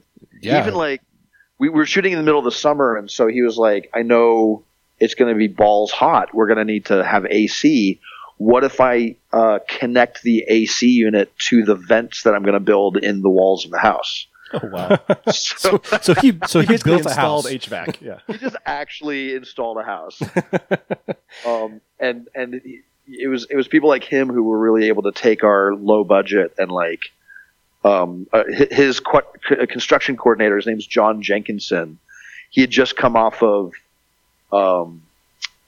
Hacksaw Ridge, Mel Gibson's movie. Oh wow! Okay.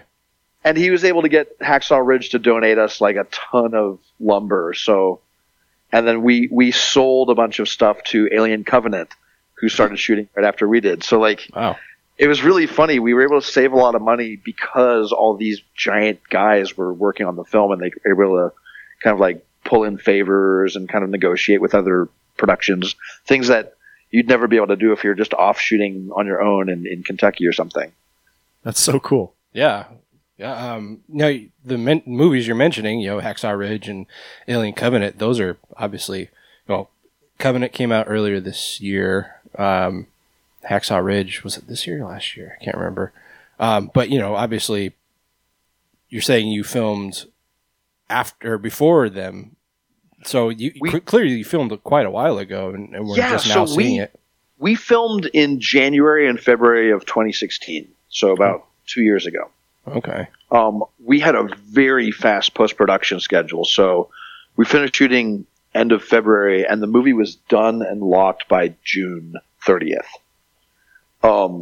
We got into some festivals in September and October and November, and by the time we were talking about, distribution, like the window for being able to come out by Christmas had kind of come and gone. Mm-hmm. Because if you want a movie to come out in the fall, you need to take that slot by like May. Yeah, yeah. Just because they're all taken. So we were like, well, fuck, it's a Christmas movie. We're going to have to wait a year. So the reason you're only seeing it now is we wanted to time it with the holidays. But it came out a little too late to time it with last year's holidays. Got it.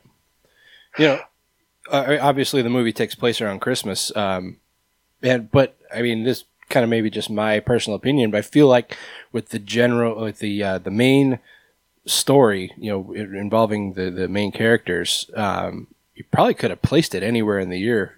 Why'd you pick Christmas?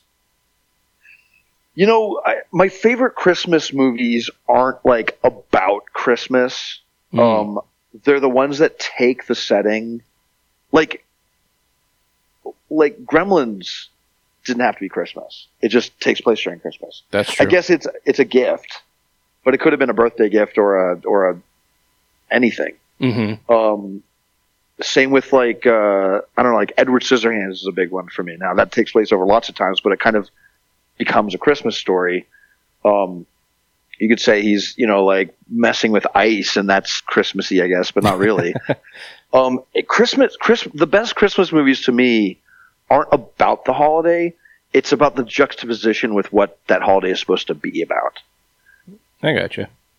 Okay. So, like, the reason why everyone fucking loves Christmas horror movies is Christmas is the time of the year when we're all supposed to be on our best behavior, and we're all really happy, and we're with our families, we're decorating together, and we're giving presents, and like, and everyone's, it's always the time when people commit suicide the most and like get depressed most, and it's because it's supposed to be this idealized time. So if things aren't perfect for you, you feel like a failure.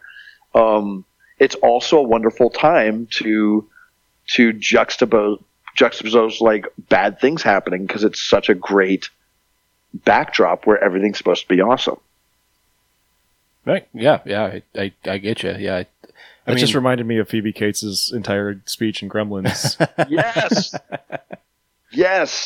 I love that. The poor father.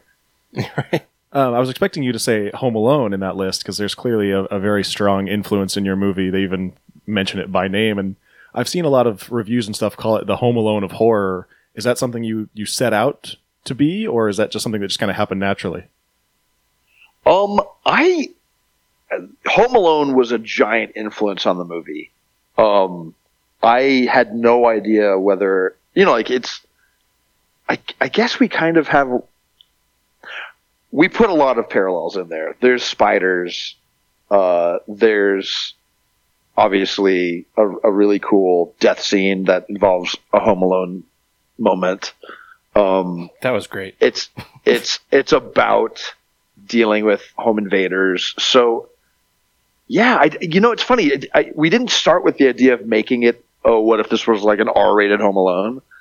But when we saw the parallels, we started kind of thinking like, is it okay to push this meta comparison and like actually talk about Home Alone in the movie? And I'm someone who likes to break rules. So the idea of talking about a movie and actually referencing it outright in your own world, does that take you out of the movie? I think my theory was no. So but I had no idea it would go well or not. So I'm glad it has. Yeah, it'll fit really well. It's like, I don't think it really stood out as being like, something corny or out of place. I think it all that fit really well. It just kind of created a cycle within the movie, I guess. Yeah. Or maybe cycle isn't the right word. I don't know. I like when movies and TV shows reference other movies and TV shows, because it almost makes it feel more real. Yeah. Yeah. Like you and I talk about movies, so why wouldn't a character in a movie talk about movies? Exactly. Yeah. That's pretty much mine and Taylor's life. Not like you're trying to make a shared universe with Home Alone. Part of me wanted to say, I'm sorry the McAllisters weren't, our next door neighbors weren't home tonight. Oh man, that would have been great. Like you would have had to take out the Home Alone reference, I think, but that would have been really good. Exactly. Okay, so you shot in Australia. Actually, was it last year or the year before that we talked to Craig Anderson? He's the director of Red Christmas. I don't know if you're familiar with it. I not only know the movie, I've met Craig. Oh, okay, perfect. Because have you heard of this documentary about the making of that film? I've heard of it. I haven't seen it. Yeah. It's called like Horror Movie A Christmas Nightmare or something, and it's like the absolute craziness that Craig had to go through to make the film. Oh, yeah. The documentary is like as good as his film. In fact, it's fantastic. The reason I know him is my editor cut the documentary. Oh, okay. Small world. So she brought Craig to like test screenings of Better Watch Out, and he gave his thoughts and so on. It was really funny.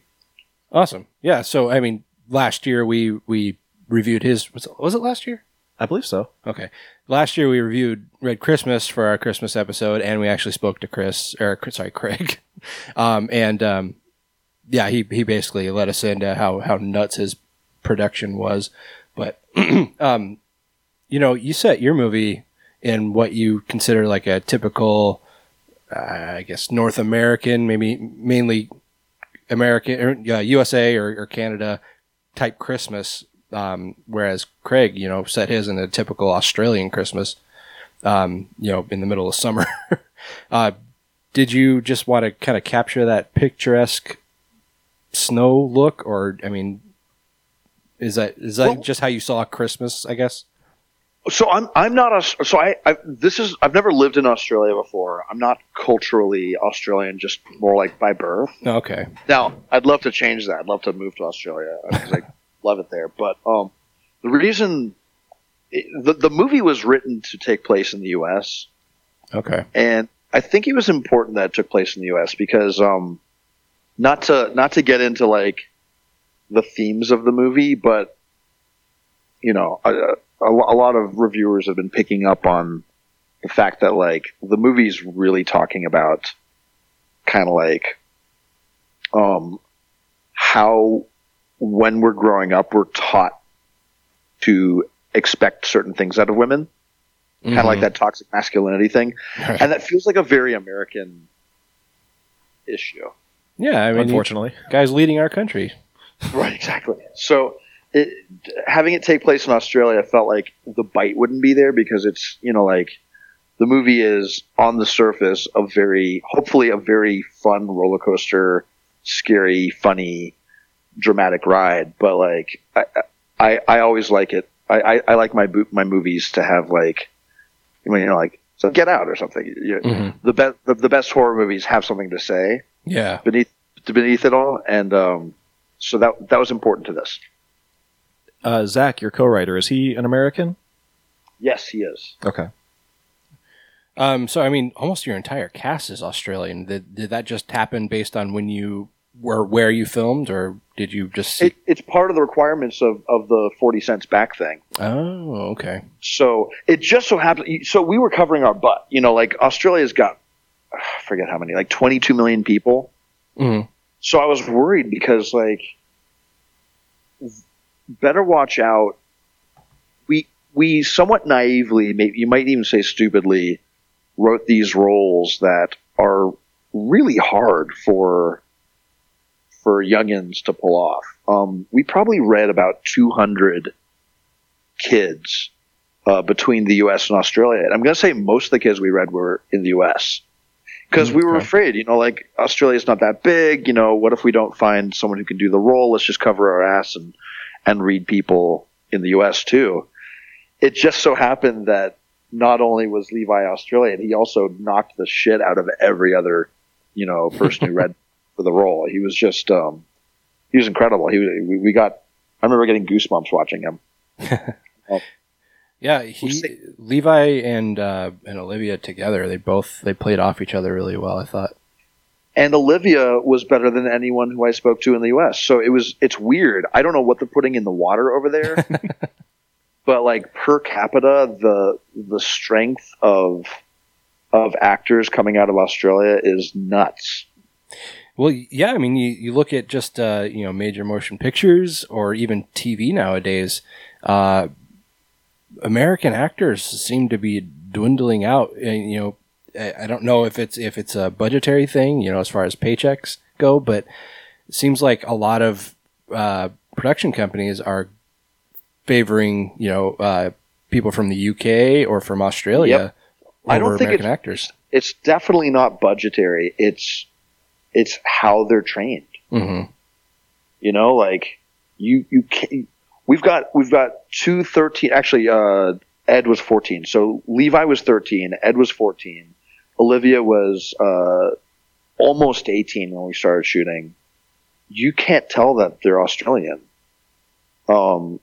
Levi had just been in Pan where he had to do a British accent. Okay. Olivia shot this giant pilot called Will that was Shakespearean times. So she had to do British accent. They are so well trained. Yeah, if I weren't American, if I were hell even Canadian, I think I wouldn't have picked up on just the tiny little cracks in their American accents. Like they were that good.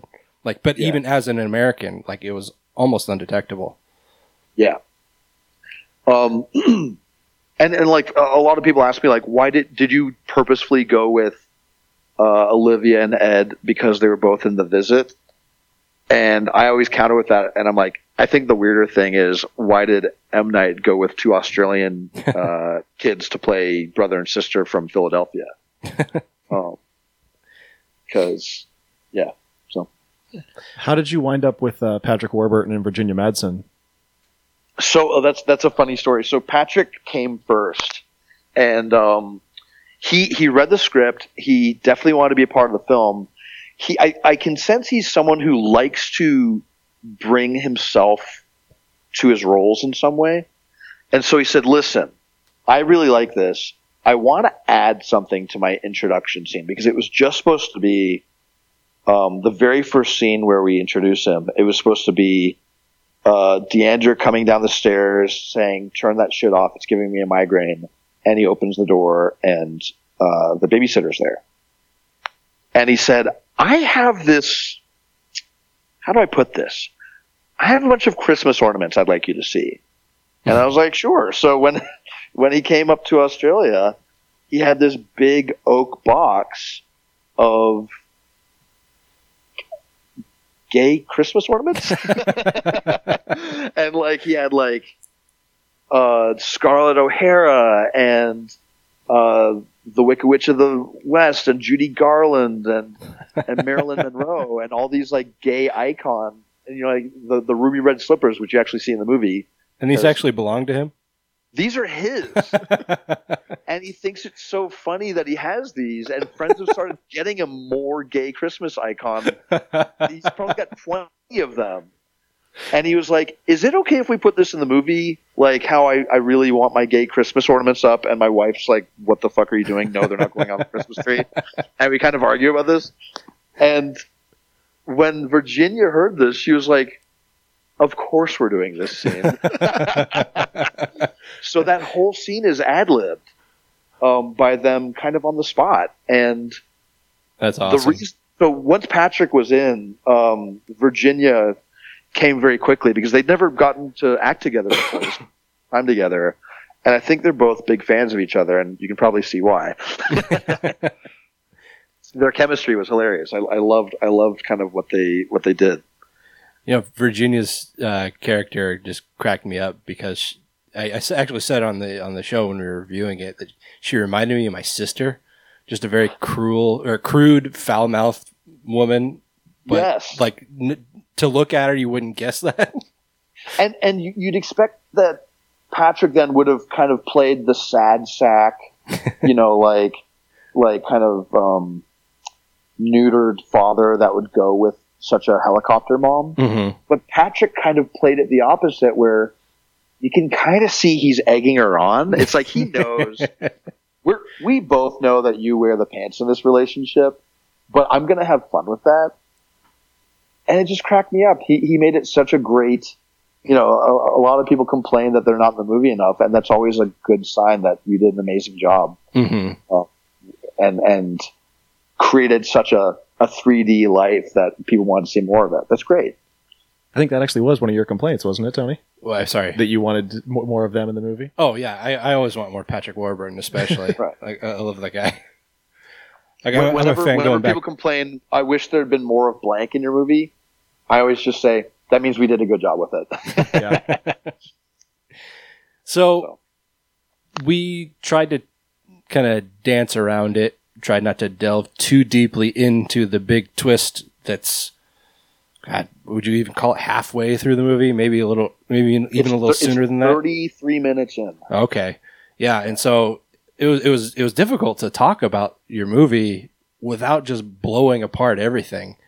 But how early on in the writing were you expecting that? Or I mean, like, was that always the point to get to that, or did you just kind of come to that naturally?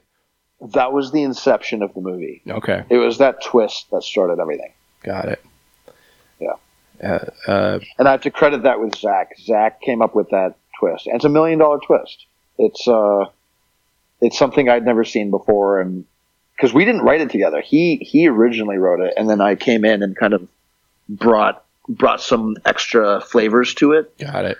But man, what a cool idea that I'd never seen before. So Yeah, I'm usually pretty, adept at picking up plot points. But honestly, I didn't see that coming. Taylor said he did, but I had seen like some photos and stuff that kind of gave it away. So I kind of had an inkling. Yeah. But yeah, it's weird. Sorry to frustrate your viewers, but literally, like, the less you know about the movie, the more fun it is. So it's almost like you should pause, go watch the movie, and then hear us talk. But yeah, I would agree with that. Yeah, I mean, like, going into it, you read like synopses. Is that? I think that's right. Okay. It basically says a kid and his babysitter try to defend their home from invaders, and it's like that doesn't let on to the rest of the movie at all.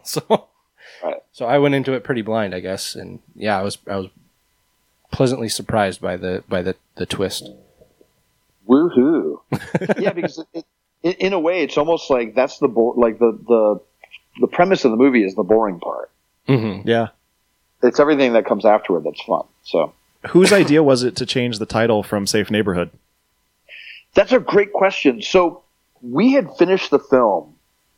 In fact, I don't know if you remember this, but when it premiered all last fall, it was playing under the name Safe Neighborhood. We had a screening at an agency in Hollywood for like the agents of all the actors to watch it. Mm-hmm. And there was a guy that was sitting in there, and he was not part of the agency. He's not part of anyone. He'd just gotten wind of this screening. And he kind of puts his arm around me afterwards. He's like, we need to go have a beer. I am in marketing, and I would like to pitch to you why I should be in charge of your marketing, because I loved your movie, and I think I have a really special idea for the marketing. And to his credit, his name's Josh Olson. He works at a company called The Refinery. Josh won a bunch of awards last year for doing Don't Breathe. Oh, okay. And in fact, he changed the title for that too. Don't Breathe used to be called A Man in the Dark. That's right. Yeah, okay. Yeah. So Josh is kind of like this whiz kid. He's like my age and like doing okay financially. But he's like this whiz kid and when we had our beer, we sat for 3 hours and he just took me through, here's phase 1, here's phase 2, here's phase 3, here's the poster, here's the title. He knew it all. He knew it all like that night. It was crazy. So to his credit, we stuck exactly to what his plan was. And it all worked really well. I think, I mean, the marketing, I mean, to say it sold the movie, I mean, that's its job, but I think it did it in spades. I mean, his overall argument was, he was like, listen, Safe Neighborhood is a great title for a home invasion movie. I get why you did that. Mm-hmm. Actually, he didn't say great. He said it's a fine title. He said, but you have a Christmas movie. You have a great Christmas movie. You're insane not to play off of the Christmasness of it. Yeah, that was my first thought when I heard the new title. I was like, oh, that makes much more sense for a Christmas movie. Yeah. So like all of his posters were my favorite poster of his is the original one. It's not what the cover of the movie is now, but did you guys ever see the ugly sweater poster? Yeah. Yeah, I think it's your Twitter icon, isn't it? Yes, exactly. Yeah, that's right. It's my Twitter icon. That was his pitch, and he was like, Christmas gets ugly. And doing this like knit poster was so cool. And he had someone like design how to knit that sweater, even though it was on like Photoshop. So it's cool. I think I actually posted that poster on Twitter, and then Zach retweeted it and was like, I don't know who designed this poster, but I love it. That's so great. Yeah, Josh is like, I've told Josh, like, I want to work with you on every movie I do now, because I just want to know what my new title is going to be ahead of time. He's already changed like the title of my next project. So he's a smart guy, smart cookie. Cool. Yeah. Speaking of your next project, what are you up to now? So I can't. Or yeah, as much as you can say.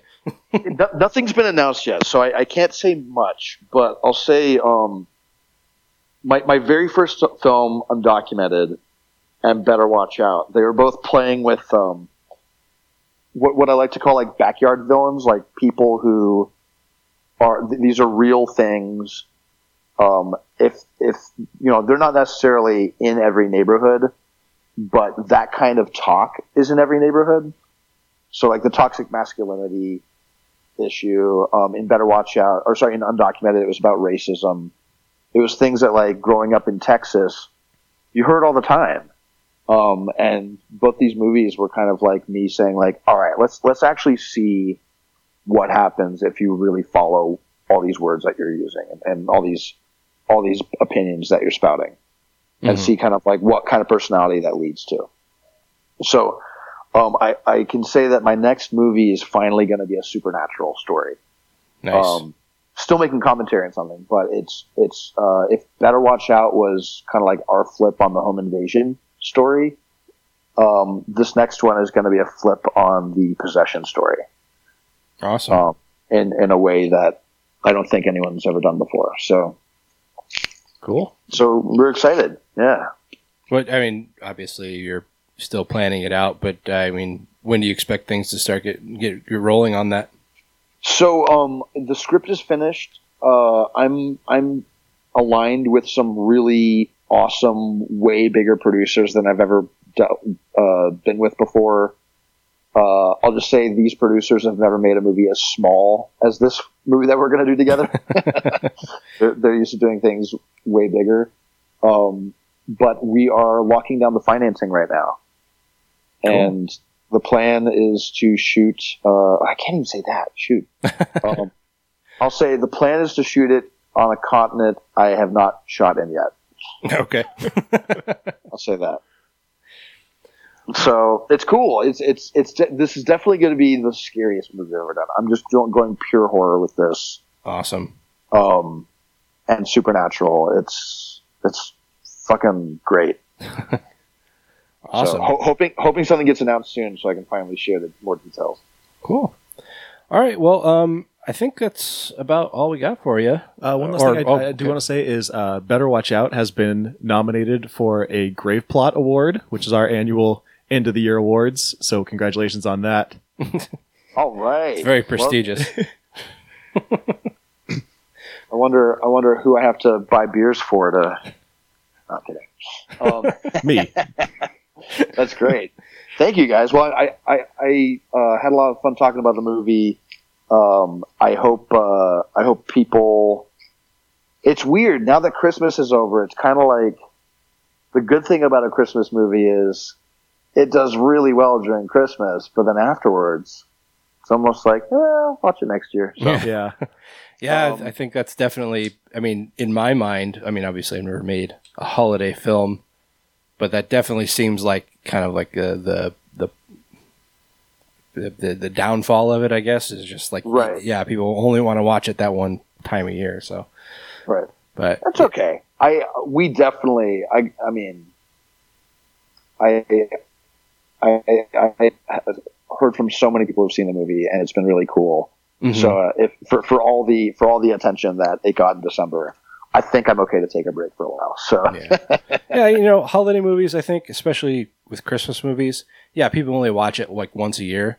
But if you make something memorable, it's something they watch every year. They could go watch a Marvel movie and see it once or twice and then not watch it again for several years. With a Christmas movie, you watch that every year. Yep. So right.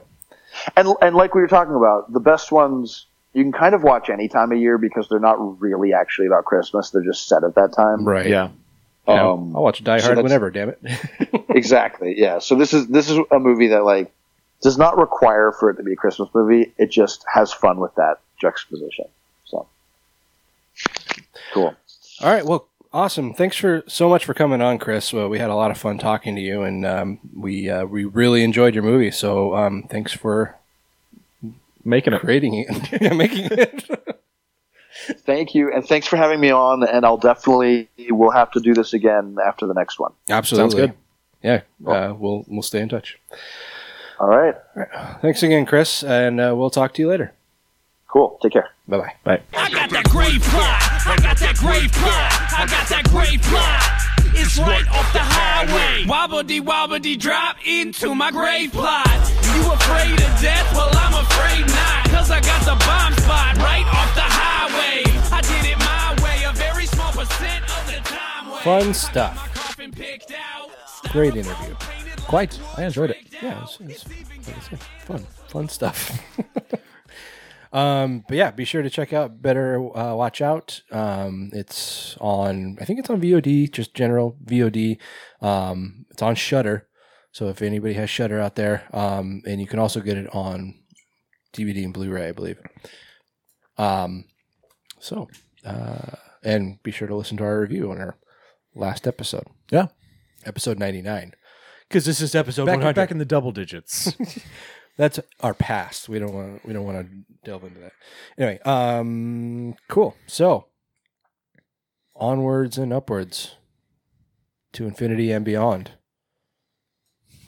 Buzz Lightyear. Hey guys, this is Jimmy George, writer and producer of the WNUF Halloween Special. I just wanted to say congrats on 100 episodes of your podcast, and here's to 100 more. Cheers, guys. Hey, Grave Plot, this is Freddie from Mixtape Massacre. From all of us at Team Mixtape, we just want to congratulate you on your 100th episode, and we're looking forward to many more. Keep killing it, guys. Skeletoni, Taylor of Terror, congratulations on your 100th episode of the Grave Plot Podcast. Mikey McMurrin here, director of Secret Santa. Just wanted to say congratulations to you both, and thank you so much for supporting me in my project, Secret Santa, and my new one. These guys really do a great job with helping out and supporting independent horror film. They've got great things to say and are just generally awesome people. 100 episodes is not easy to do, guys, and you make it sound effortless. I always have a blast listening to you, and here's to 100 more. Congrats. Okay, so now we are going to talk about a couple movies. So here are our reviews.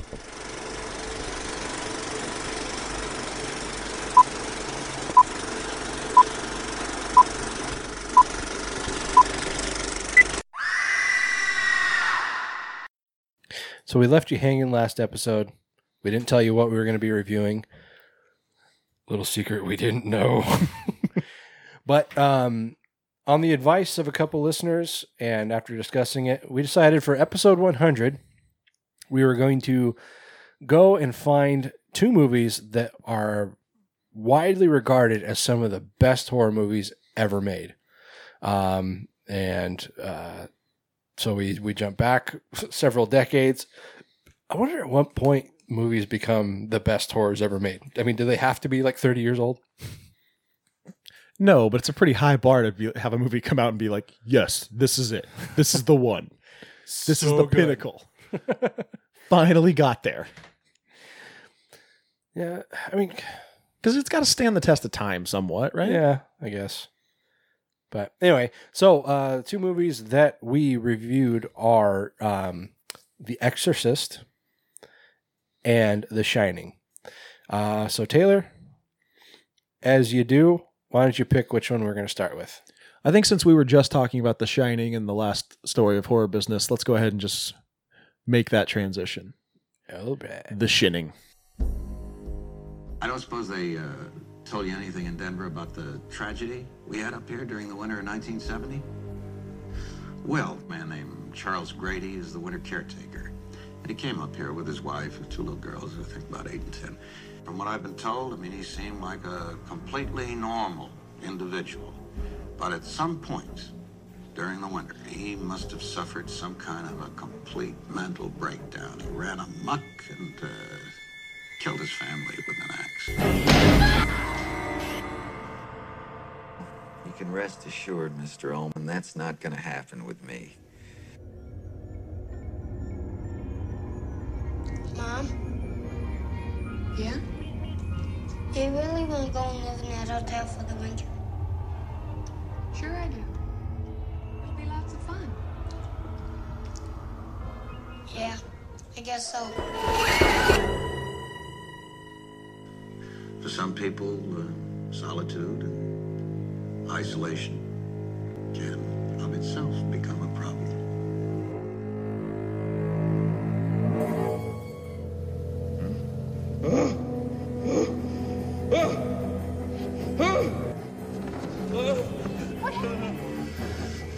What do you do? They killed you and Danny. You did this to me. Didn't you? How could you? How could you? Here's Johnny.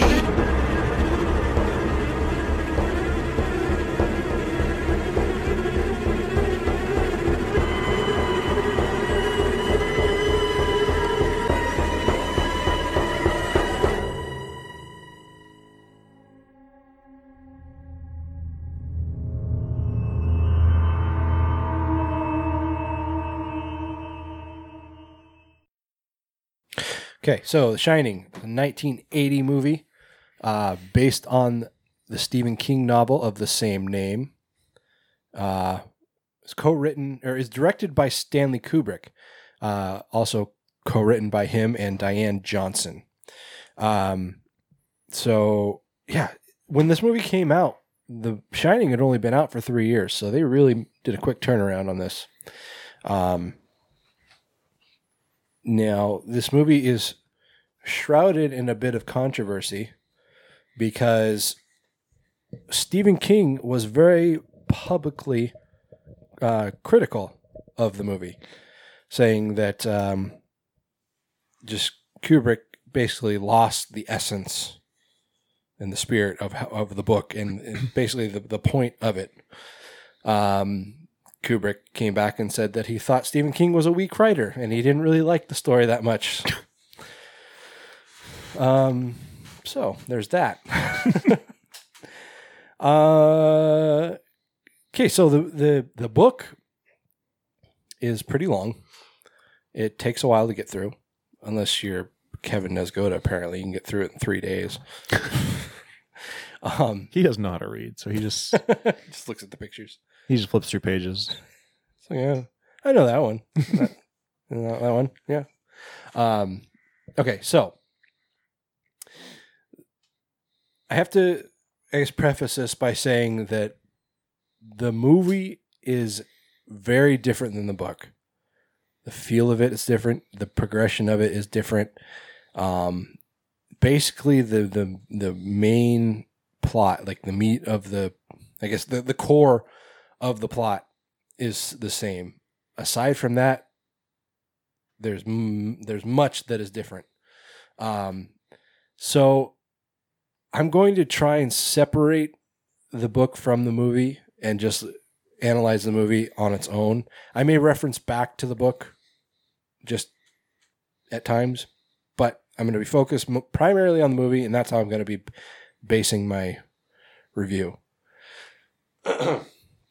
So the movie starts out with just probably one of the most, I think, most memorable shots in cinema. Just this long flyover shot of what is apparently Glacier Park in Montana. But just following. Oh, really? That part's not in Oregon? No. And actually, almost none of this was filmed. None of this was filmed in Oregon. Just the outside of just the outside of the hotel. Oh. Everything else was filmed on a soundstage in England because Stanley Kubrick would not leave the UK. I did not know that. Yeah. So we're following Jack Torrance, who's taking a job as a caretaker or winter caretaker at the Overlook Hotel. It's this huge, grand hotel with this overlooking. Hence the name. The overlooking view of the Rocky Mountains, and it's beautiful. The outside of the hotel is a little funky looking. I think it looks like I don't know, like a old German castle or something. Kind of, yeah. The outside shots are the Timberline Lodge in Oregon, right? Which it's funny because the Timberline Lodge is in Oregon.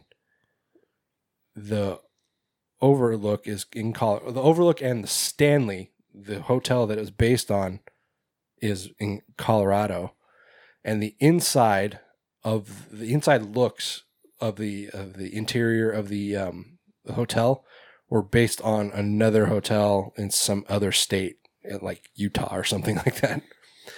So it's just really just all over the place.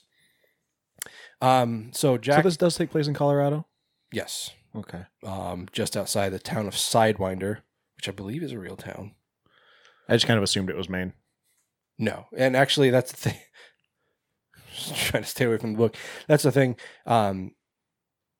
That Stephen King had just written 2 stories that took place in Maine, and so he realized for his 3rd book he actually wanted to get what? Sidewinder is not a real place. It's not okay.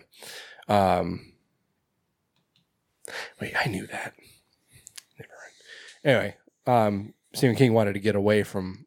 He wanted to go somewhere else in the country. And base his story entirely somewhere else outside of Maine to get a different feel for it, or have a different feel to the book. And so I guess he just picked a place on the map, happened to be Boulder, Colorado. And so he and his wife went and stayed at the Stanley. And basically the story wrote itself from there, just based on the lore in the Stanley, which you've been there. I'm sure you're familiar with. Yeah. Anyway, so that's something I was going to mention later, but since it's brought up now, I went to the Stanley Hotel last October, and you guys can head over to our blog at graveplotpodcast.com, and I wrote a whole post about it and posted a bunch of pictures. But I thought it was funny that I've been to the Stanley Hotel, you've been to the Exorcist Steps. Yeah. It's fun stuff. Yeah. You haven't been there? I know you've been to DC. I've never been to DC. Really? Yeah. Never mind then. Anyway, okay, so yeah, Jack, he turns up the Overlook and he has his interview with the general manager, Mr. Ullman. It's funny that this Ullman, he was such a friendly guy. In the book, he's a total prick. Oh, really? Like, he's a real stickler for rules. He's not sure about Jack because he thinks he's probably not a good guy. Well, that's because Stephen King hates the Allman Brothers, but Stanley Kubrick really likes them. It's Ullman. Yeah. Like Tracy Ullman. Right. So Jack has his interview. It's all going really well. Ullman says, I think this is a good fit. I think you'll do well here. I do, however, just need to inform you of the issues that we've had here in the past. It tends to screw with people. He says several years ago, he had a winter caretaker like yourself. He came up here with his wife and 2 daughters, a man by the name of Grady. At some point, he lost his mind. He chopped up he killed his wife and his daughters with an axe. He stacked their bodies neatly and then put 2 barrels of a shotgun in his mouth and killed himself. He says that he thinks that, or a lot of people say that he is probably afflicted by cabin fever, because this job, basically the Overlook, is closed from the end of October through to the beginning of May. And Jack actually asks a good question. He says, well, I would think, why aren't you opening in the winter? I would think this would be a perfect place for the ski season. Ullman says, yeah, it absolutely would be, except that the road from Sidewinder usually gets about 20 feet of snow every winter, and the cost to keep those roads clear just wouldn't offset the cost of keeping the money being brought in by skiers and people seeking a winter refuge. So he says, no, the Overlook was built for its tranquility, its solace, and just as a spring and summer getaway. Anyway, So Jack accepts the job, and he calls his wife Wendy, to inform him that he's gotten the job. And so the two of them and their son Danny are going to basically live at the Overlook for the winter. Jack Torrance is played by Jack Nicholson, of course. Wendy is played by Shelley Duvall, and Danny Torrance is played by Danny Lloyd, this was his only role. He didn't act after this? He tried, apparently, until he was about 14, and then he just gave up. Really? Yeah. Nobody would cast him in anything. Yeah, I mean, but if you think about it, was he really that good? I thought he was kind of obnoxious. I thought that was kind of the point. But he's not like that in the book. I mean, again, those are the differences between the movie and the book. Danny in this was portrayed as very withdrawn and almost robotic. He's really not like that in the book. He's got a certain sense of disturbance because of what he sees. Because of his shinning. His shinning. But he's not a weird robotic kid. Anyway, so the three of them get up to the Overlook, and they're just basically taking a tour. This is the last day of the season, so you see, the maintenance crew cleaning everything up, and the staff is leaving for the season. They meet Big Dick Halloran, who is the cook, also a character in It. Just so you know, a little crossover, Stephen King crossover. Yep. The black spot. Yep. Yes, sir. So you find out that Dick shares Danny's abilities. He tells him that, what you see is something that is what you get. Right? He tells him that it's basically a ability to see things that other people can't, hear things that other people can't, that you can also communicate with other people that have it. He called it the shine or the shining. He said he used to sit with his grandmother and have full conversations without ever opening their mouths. Dick is played by Scatman Crothers. Squee bop bop bop bop. Scoobity bop bop bop bop bop bop bop bop bop. Squee bop bop bop bop. Skibidi bop skibidi. You know what bothers me about that song? Tell me.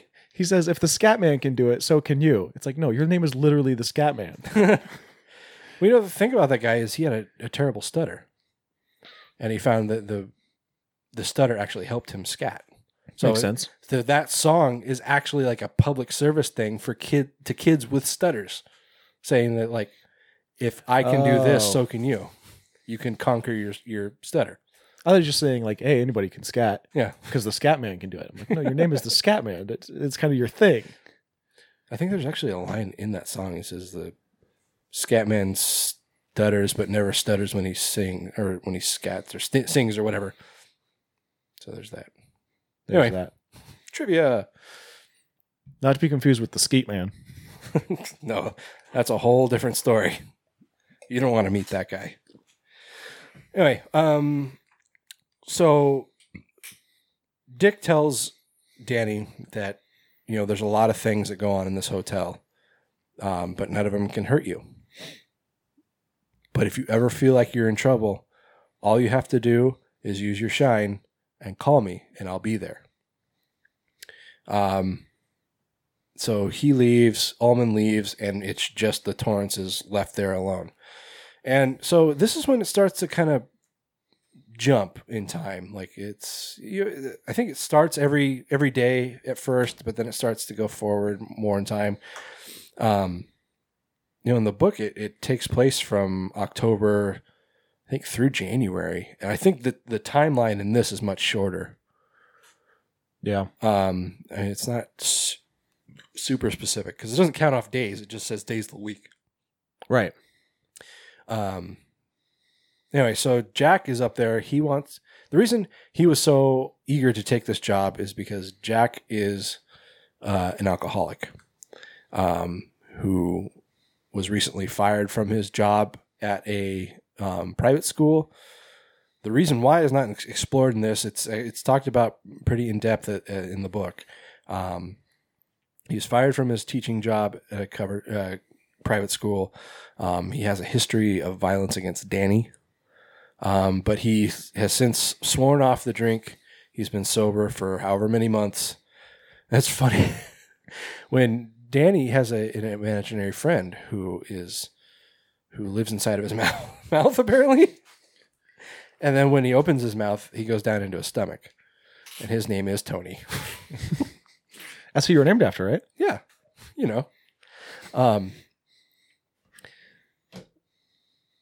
so he kind of has this blackout almost, and so in their home in Boulder, before they actually move up to the hotel, Wendy calls in a doctor, and doctor's checking Danny out. Just said, okay, well, get some bed rest, and you'll be fine. And she goes out in the living room and talks to Wendy. And Wendy's saying, yeah, well, my husband's an alcoholic, and he's previously hurt our son.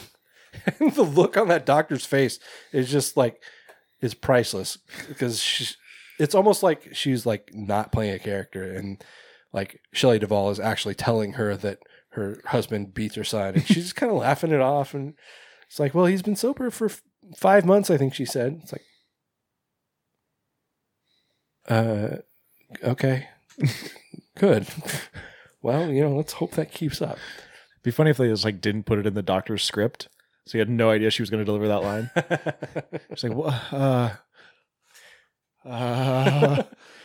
It's like, hey, and she's just like laying it out. She's like not trying to be coy about it so much. She's just like, yeah, well, he had a few drinks and he came home and he pulled Danny's arm out of his shoulder out of its socket. It's like, oh, hold on. Say that part again. Hey, you're very kind of gung-ho about this. I feel like this should be a bigger deal to you. Anyway, so Jack took this job because he's writing, I think in this it's a novel. In the book, it's a play. And actually in the remake miniseries, it's a play as well. Well, the remake's a lot closer to the book. Because Stephen King wrote it. Right. And EP'd it too, right? I think so. And that was directed by Mick Garris. Starring Brian from Wings. Right. I'll talk about that later. I want to discuss that. Not in depth. What, Wings? Yeah, Wings. Antonio Scarpacci, my favorite character. Wait, more than Lloyd? What's his face? Thomas Hayden Church? No. Tony Shalhoub? Tony Shalhoub for life, bro. You know about that Monk? No. What you know about Monk? I never watched Monk. Really? You never watched it? No. Oh, fuck. I know it had Traylor Howard in it. I like her. Yeah. From Boston Common. And wasn't she in... Two Guys Are Going to Pizza Place? Ryan Reynolds in a pizza place. Yeah. And Dirty Work. Yep. What other movies was she in? Let's talk more about Traylor Howard. Okay, so time starts to go on, and Danny starts to see things. Starts off with two little girls, maybe like a few years older than him. Jen and Sylvia Soska. Right. They are standing, holding hands, and just staring at him. And so it's creepy shit like that that starts appearing. And Danny basically knows right away that this place is fucked up. And he doesn't quite communicate that to his parents, namely Jack, because he is clearly losing his mind. Yeah. So Jack starts to just descend into this mania. He's not sleeping, because he says that he can't sleep because he has so much he has to do. And that's like this thought pattern that the hotel is putting into his head. And things just, the relationship between him and his wife and his son, they all start to degrade because he starts basically losing his mind. And he goes into this big ballroom, which was mentioned by Ullman at the beginning, that like they usually have a fully stocked bar, but for insurance purposes, they remove it at the end of the season. It's called the Gold Room, right? Or the Gold Ballroom? The Golden Ballroom, yeah. And so he goes in there, he sits down at the bar, and I was really disappointed that there wasn't a Golden Ballroom in the Stanley. Is there any ballroom? There is, but we weren't allowed to go in there because there was somebody having a wedding. How cliche. I know, right? So and the girl totally looked like somebody who would get married at the Stanley. Yeah. Yeah. She had like that like punk rock goth horror chick kind of look. Horror? Oh. It's like, geez, Taylor, I don't even know her. Yeah, she's getting married, that whore. Stupid skank. God, I bet she's gonna fuck him tonight.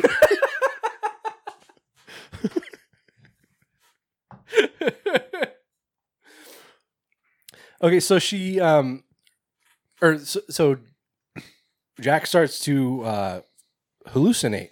He pictures a bartender named Lloyd from Wings. It's Thomas Hayden Church. It's a circle. The mechanic from Wings is the bartender. Oh man, what if the bartender in the remake was fucking Thomas Hayden Church? Oh my god, that would be amazing. That'd be perfect. Why didn't they do that?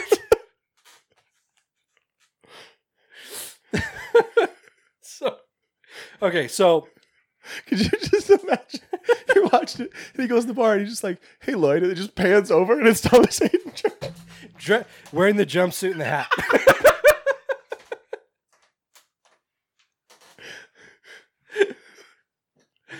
Oh, awesome. And Ullman is played by Roy Biggins. Whose last name is Biggins. And his birthday is on leap year.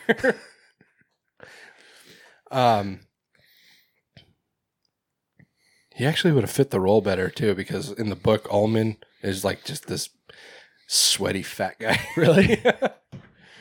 So like Ullman was completely just misrepresented in this. It sounds like it. Anyway, so Lloyd starts feeding Jack drinks.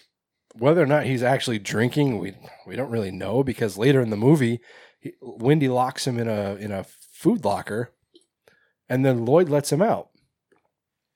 So it's like you never really know, is he actually drinking, or is this just part of his mania? Well, I mean, if Lloyd's not real, then how could he be pitching him drinks, right? But he let him out of that locker. Maybe the wasn't really locked. I don't know.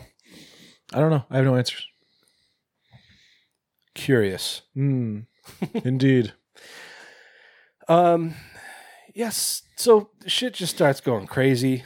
Danny is pretty in tune to most of it, and Wendy is basically too consumed with Jack trying to kill her to really see that Danny's kind of descending into like this fugue state almost. Good use of fugue state. Thanks, bro.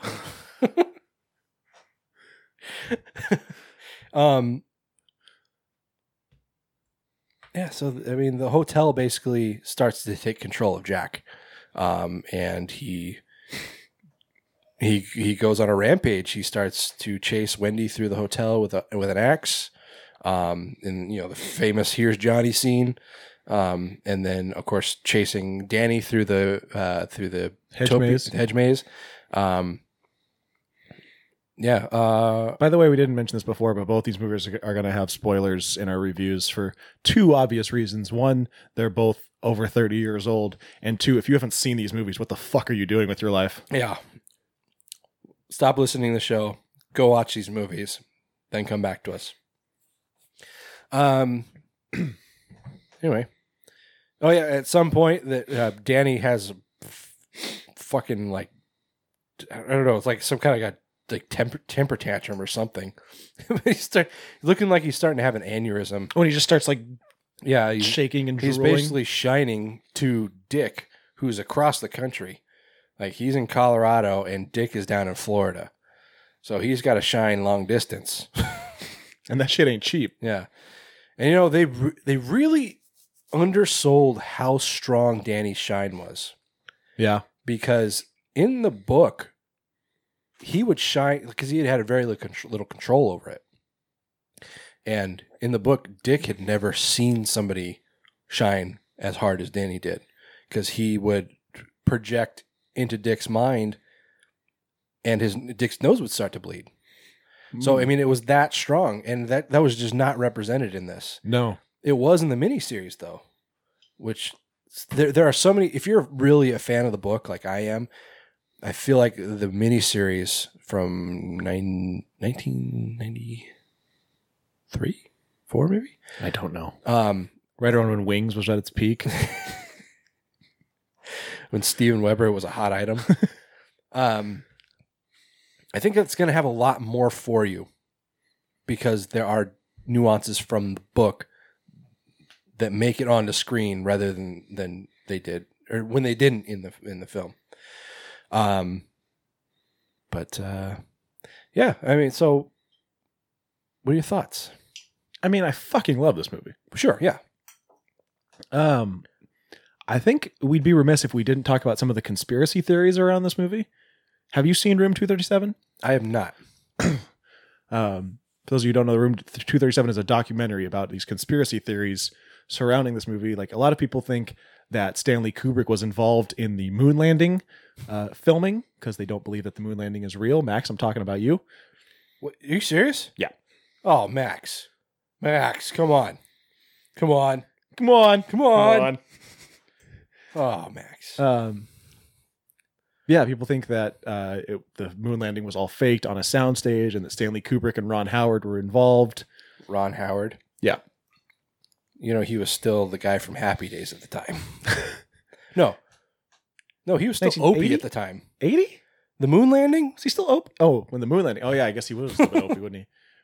Maybe it wasn't Ron Howard. I don't know. But people believe Stanley Kubrick was involved. And so there's this theory that he put clues into The Shining, like Danny's NASA sweater. What? Yeah, I don't know. And then there's other theories that the Shining is actually a metaphor for the genocide of the Native Americans. I saw something about that, yeah. Yeah, which is basically tied around the fact that there's Indian heads on like coffee cans behind them when they're in the cellar or something. Well, and a lot of the hotels decorated in kind of a Native American theme. Sure. Mainly with Navajo, I think you said. I don't remember. But yeah, there's all these theories about, you know, all these hidden messages. And there's also just really weird things that Stanley Kubrick put in for seemingly no reason. That's Stanley Kubrick for you. But yeah, there's like the all work and no play make Jack a dull boy scene. Everybody knows that scene where he's typing that on the typewriter. Problem? The banner fell.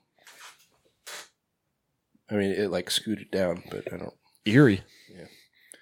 But in that scene, there's a chair in the background, and then like it cuts away and cuts back, and the chair's gone. Oh my God, that never happens. Yeah. But apparently it was done on purpose. Because, yeah, it's fucking Stanley Kubrick, man. It's ridiculous. What a bunch of fucking nonsense. But I mean, you know, take all that away, and you've got a genuinely scary isolationist horror film. Absolutely. And one of my favorite episodes of The Simpsons. Shh, you want to get sued? Just no TV and no beer make Homer something. Go crazy? Don't mind if I do. So good. Classic. Urge to kill. Rising. Fading. Rising. There's there's 500 pages of all work and no play make Jack a dull boy. And there's actually a rumor floating around that Kubrick actually typed those out all by himself, like all by hand. Oh yeah? Yeah, because I guess like people thought that, he had a typewriter that had a memory in it, so it could like auto type things. So it was easy to just put in a sheet of paper and have it auto type the entire page. But if you look, all They're the formatted pages, differently. Yeah, they're formatted in different sequences. Like they look like a novel. Like the paragraphs start with an indentation, and there's broken down into different paragraphs, but it's just the same 7 words. Yeah. 10 words. 10 words. I forgot what I was talking about. Typewriter? Yes. So yeah, there's a rumor that Kubrick actually typed all those out. I believe it. I would too. He was a very particular man. Mm-hmm. Very strange.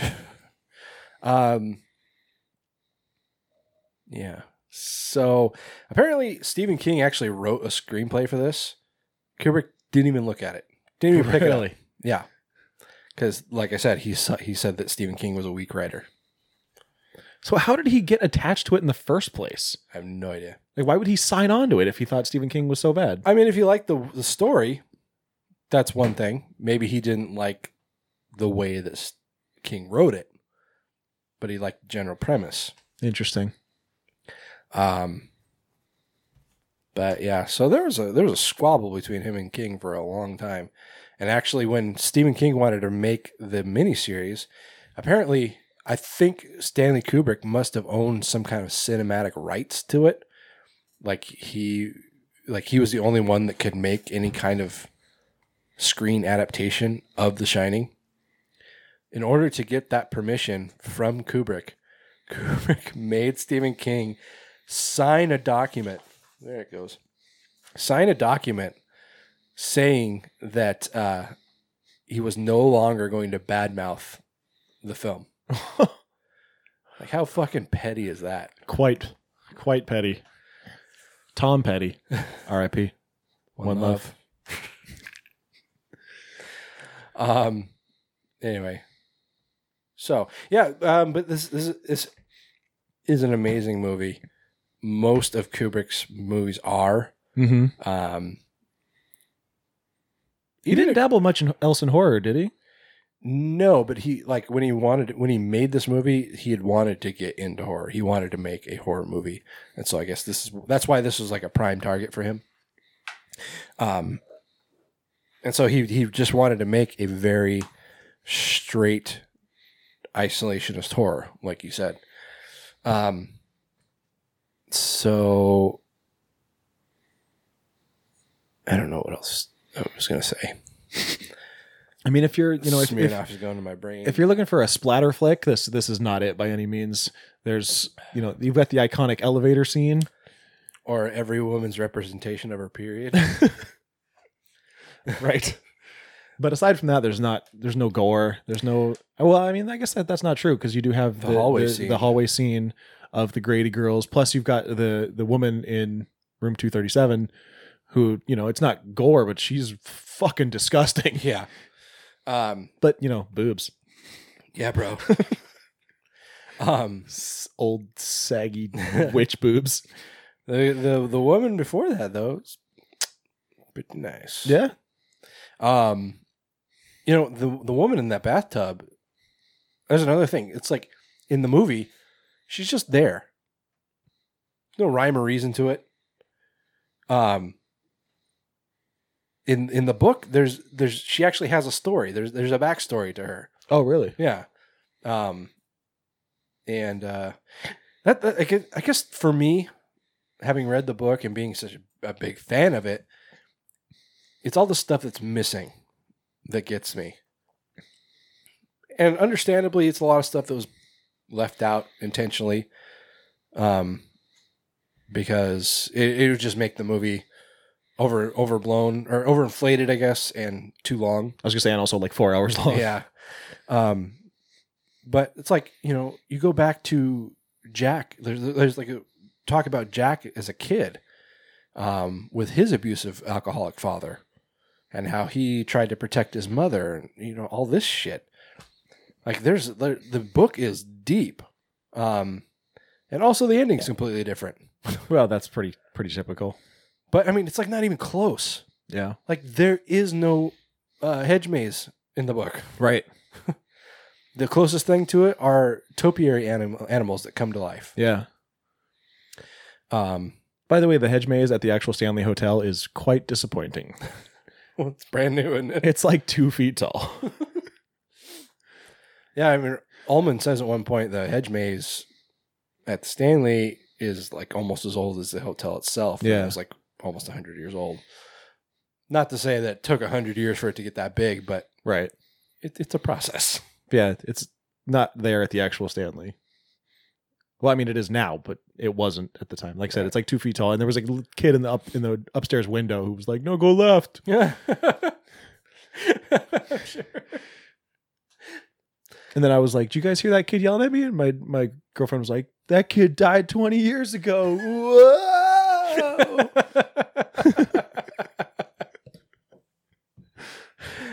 Oh, yes. But I mean, I've talked about on the show before.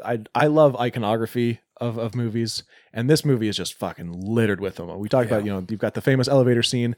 The floor of the hotel in itself is fucking iconic. Mm-hmm. I once went out to brunch, and the girl had the pattern dyed in the side of her head. Nice. Yeah. That's plus the Grady twins. Everybody knows the Grady twins.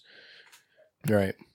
The director of Toy Story, I think it's director of Toy Story 3. That's a great fucking movie.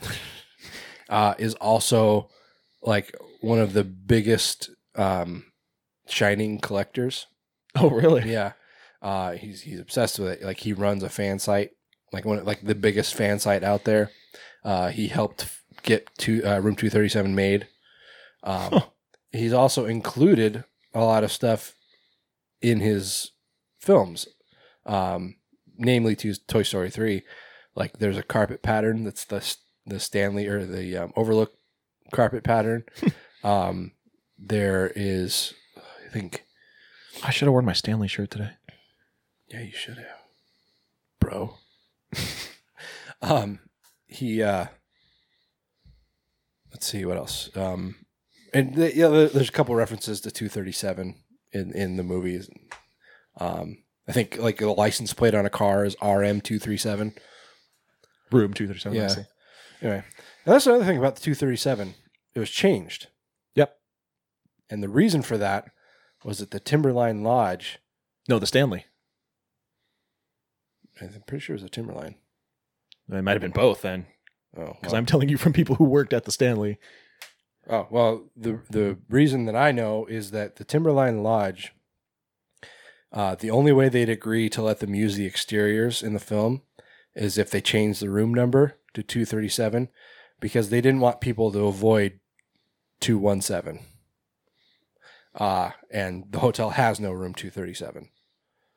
So, but a comment I saw was that the most commonly requested room is 217. Yeah. So, is that the same reason for the Stanley? Yep. No. Well then. And also room 217 burned down. Oh. Burned down, fell over, and then sunk into the swamp? Yep. Starting to lose my voice. I mean, if I have a complaint about this movie, it's that it is very long. Mm-hmm. It's like almost 2.5 hours. Yeah.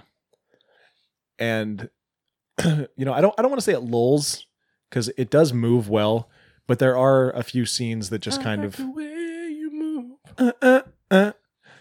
There are a couple scenes that just kind of go on a little too long. Yeah. And really that would be my only complaint. I think that's just it's a very Kubrick thing. way of making films, yeah. Because he was very focused more on visuals rather than dialogue. Yeah. I mean, that's evident in all of his movies. The Shining, Clockwork Orange, 2001, all of them. Like these long, drawn-out scenes where there's no talking. Yeah. Or, these where you're just staring at something for almost an uncomfortable amount of time. That's just a Kubrick It is. thing. And, it's not for me. Sure. But otherwise, this movie is fucking fantastic. It's near flawless. It builds tension, and then it just comes to this grand crescendo at the end, and it's, here's Johnny, and just everything is so fucking iconic about it, and I have very little bad things to say about it. Well, there you go. Yeah, I'm pretty much in the same boat. This is just a great movie. It's very well done. My only major complaints just come from the certain things that were changed about it from the book that I think would have helped tell the story better. Yeah. One of my biggest complaints was actually one of Stephen King's biggest complaints too, was that a lot of people are going to hate me for saying this. Jack Nicholson was so wrong for that role because he just has this look about him that says crazy man. And that was basically misrepresenting Jack Torrance, because you get this impression from the movie that Jack Torrance is already kind of crazy when they get there. That's true. In the book, he's just a normal guy dealing with some issues. Yeah. And he becomes crazy. And that's basically taken away from the movie. You don't see that progression. You don't Makes see sense. you don't see him going from completely sane to completely insane. Yeah. So I get that. Yeah. And I kind of like the ending, but the book ending much better. It's I don't know. Maybe it's a little more family friendly, as much as it can be, I guess. I don't know. Anyway, but other than that, no, I don't have a lot of complaints. This movie, as its own entity, aside from the book, is fantastic. Absolutely, it's done really well. It's very spooky. Like regardless of how many times I've seen it, it's still spooky. Those long hallways with the overlook, the way that it's just completely silent and so desolate. There's something to be said about large places that are usually populated when they're empty. Yeah. Almost always creepy. Yeah. It's like if I'm here in this house by myself, no big deal. If I was like at the mall. I was just thinking mall. I don't know why my brain went to mall too, but just a big space with a lot of people in it, I guess. Yeah, big empty mall. Yeah. It's creepy as fuck. Right. And I think it's just maybe the same sensation of being like trapped out in a desert alone or something. Just a big it's isolationism. Yeah. But yeah, as a standalone film, you couldn't really ask for more. Agreed. So, what are we thinking number wise? I'm going 9. Really? Yep. That's a bold statement. Not even hesitating. Absolutely a 9. All right.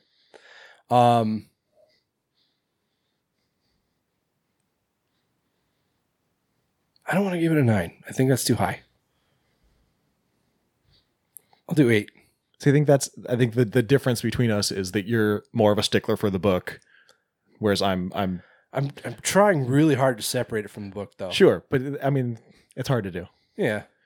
Like you said, some of your biggest complaints were things that were changed from the book. Mm-hmm. If you didn't have that preconceived notion, you probably wouldn't have those complaints. And the thing about those complaints that I kind of already touched on is that I think they would have helped progress the story better had they been kept in. Yeah. But there wasn't a lot of story to this. Yeah, that's true. I mean, it's pretty... I mean, as opposed to the book that is this gradual progression from semi-normal family to a total shit show. Right. It's much more sudden in this. Yeah. Yeah. But excellent movie. Classic. Speaking of classics, we're going to talk about another one, 73. I was say 73, bro. The Exorcist.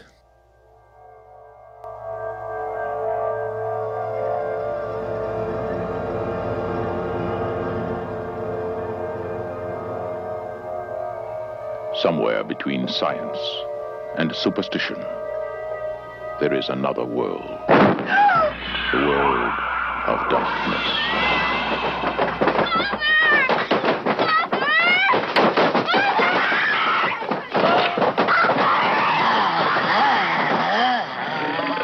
Nobody expected it. All right, let's see what the... Nobody believed it. And nothing could stop it. There are no experts. You probably know as much about possession as most priests. Look, your daughter doesn't say she's a demon. She says she's the devil himself. I'm telling you that thing upstairs isn't my daughter. Now, I want you to tell me that you know for a fact that there's nothing wrong with my daughter except in her mind. You tell me you know for a fact that an exorcism wouldn't do any good. You tell me that!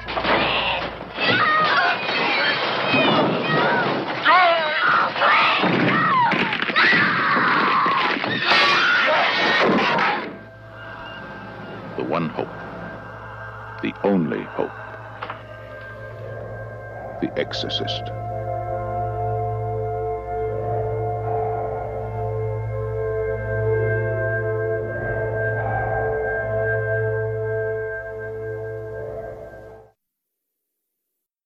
Okay, so hopefully everyone knows the story of The Exorcist, but just I in case, don't know it.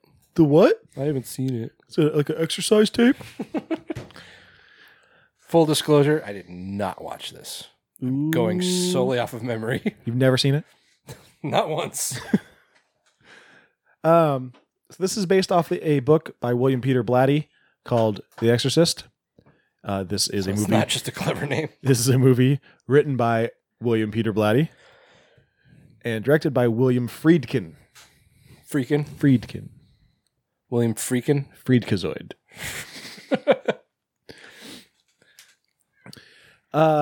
It's based on a true story. based on the 1949 exorcism of Roland Doe. But in the movie and the book, Roland Doe, who was a young boy. Roland Doe. Like Roland Doe. Like pizza. Like The Undertaker. There's a Limp Bizkit for this episode. Wait, is that a thing? It is now. We're playing Limp I don't want Bizkit. that to be a thing. Limp Bizkit on every episode from here on out. Yeah, in this, it's a young girl by the name of Regan. Regan, what's her last name? Oh, fuck. I don't think it's fuck. It's probably not fuck. Regan fuck. McNeil. There you Regan go. McNeil and her Yeah, mother. you got it. Her mother Chris, who is an actress. Oh, to start out, this movie starts out with this old priest who's in the Middle East. This fucking old guy. Some old fucking bastard. He's in Iraq, and he finds this amulet, and it gives him the heebie-jeebies, and that's it. That's that opening racist. scene. How is that racist? Heebie-jeebies? What? Really? Yeah, really. That's like a Jewish thing, man. I've always heard heebie-jeebies is just like gives you the willies. I know. It was based off of like Jews. I've never heard that before. Really? Oh, yeah. Heeb. All right, my apologies. I didn't know. I'm just throwing you shit. I don't really care. I think it's an outdated, antiquated phrase that just means nothing anymore. So who gives a fuck? Well, if anyone was offended, I sincerely apologize. Oh, fuck them. Chuck up another save for the Eck. But basically, this opening scene is so fucking pointless and does nothing but set up the terrible, terrible prequel.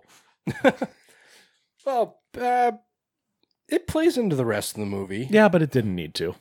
Sure. So we jump forward to Chris McNeil, who is an actress working in Washington, D.C. She's living on location. An actress. A thespian? You're gay? She's living on location with her 12-year-old daughter, Regan.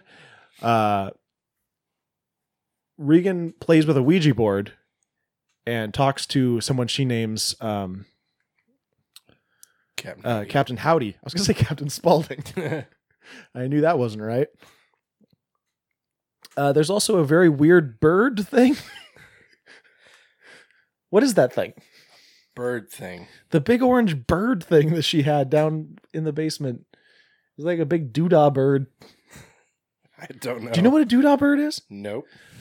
How does nobody know what a doodah bird is? Maybe it's something you made up. It's not. It's a thing at the fair where you take the bottle and you fill it with different colored sand. Oh, one of and then those. You Okay. glue the beak to it, and it's a doodah bird. It's a fucking doodah bird, man.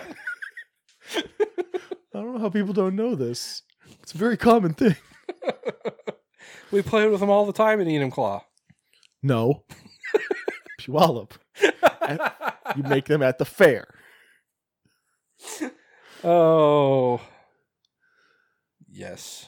But so after Reagan plays with Kevin Howdy, sorry, just not look at my phone while I'm talking. Nope.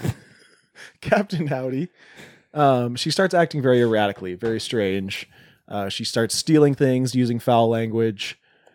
So her mother takes her to the doctor. Pissing all over the carpet. Just pissing everywhere, chewing up toilet paper. This house is gonna stink. Stinks like asparagus in here. Chewing up her mom's slippers. Scratching up the furniture.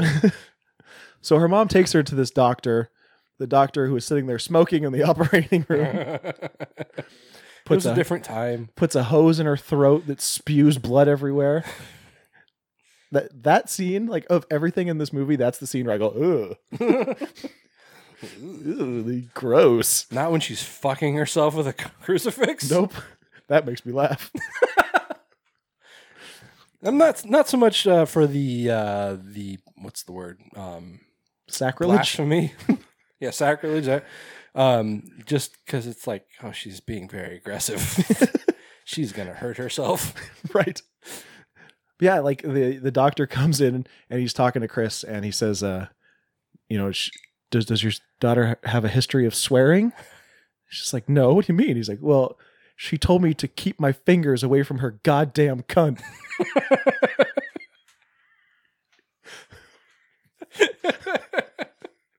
I love that line. I like it. I just repeated verbatim what she said. Yeah. So they go home and things continue to escalate. At one point, Reagan's bed elevates off the ground, starts shaking. She starts just whipping her hair back and forth. If the bed's rocking, don't come a knocking. Like Will Smith's daughter. She just whips her hair back and forth. What? Will Smith's daughter had a song. And it was like, I whip my hair back and forth. I whip my hair back and forth. Just over and over again for 4 minutes. Then the song was over. Then we all shot ourselves.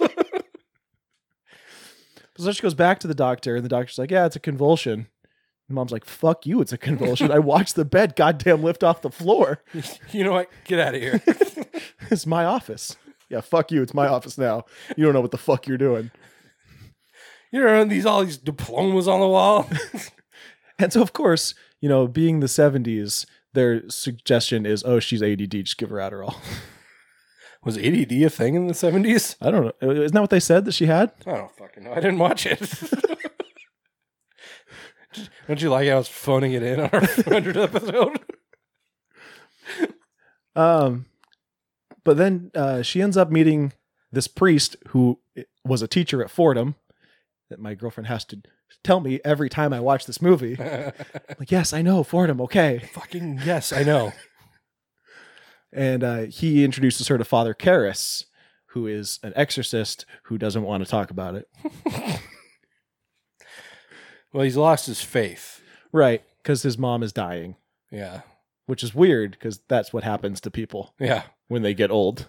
Sometimes people die, like 100% of the time. Yeah, it's like my mom got really old and now she's dying. Why, God? Why her? Why have you forsaken me? But eventually he teams up with the old guy from the beginning. Father Maris. Father Marin. Marin, yeah. Mark Marin. Marin and Karras. Their names are very similar. Yeah. But they team up. Or Father Damien, if you like. Yeah. Like from The Omen. Sure. They team up and they have this exorcism, and it doesn't go well. Shit gets wild. Yeah, it's just a lot of weird, wacky stuff. Weird, wild stuff. And then Father Karras ends up, he like grabs her and he's like, "Take me!" And the demon's like, "Okay." And jumps into him, and then he jumps out the window and dies. Right. On the steps where Tony's been. Yeah. I died there too. Hey, everybody dies. Yeah. So I realize my explanation is not nearly as in-depth as Tony's explanation of The Shining. Yeah.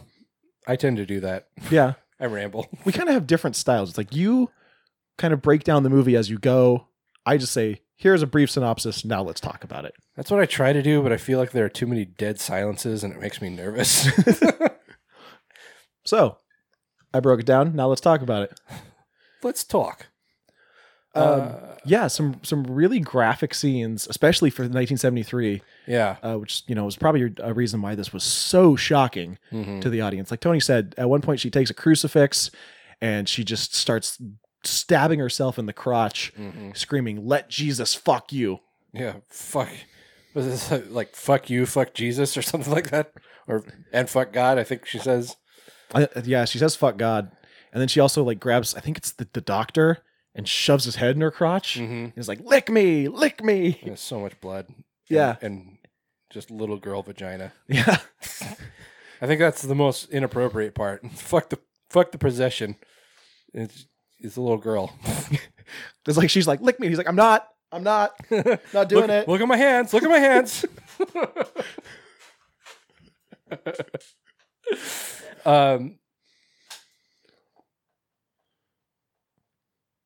As opposed to Danny in The Shining, Reagan, granted, Linda Blair was, she had a few years on Danny Lloyd in their respective roles, but Reagan, Linda Blair was phenomenal.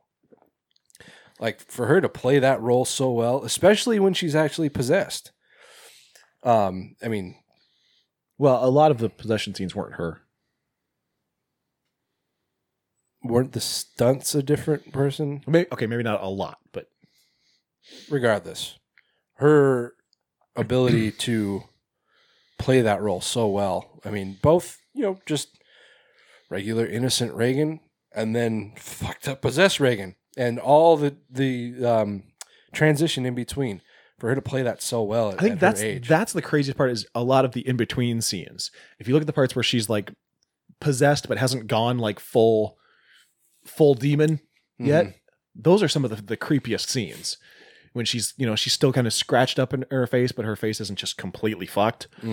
And just, she's not doing the voice yet, but there's still just something right under the surface that's so fucking creepy and unsettling.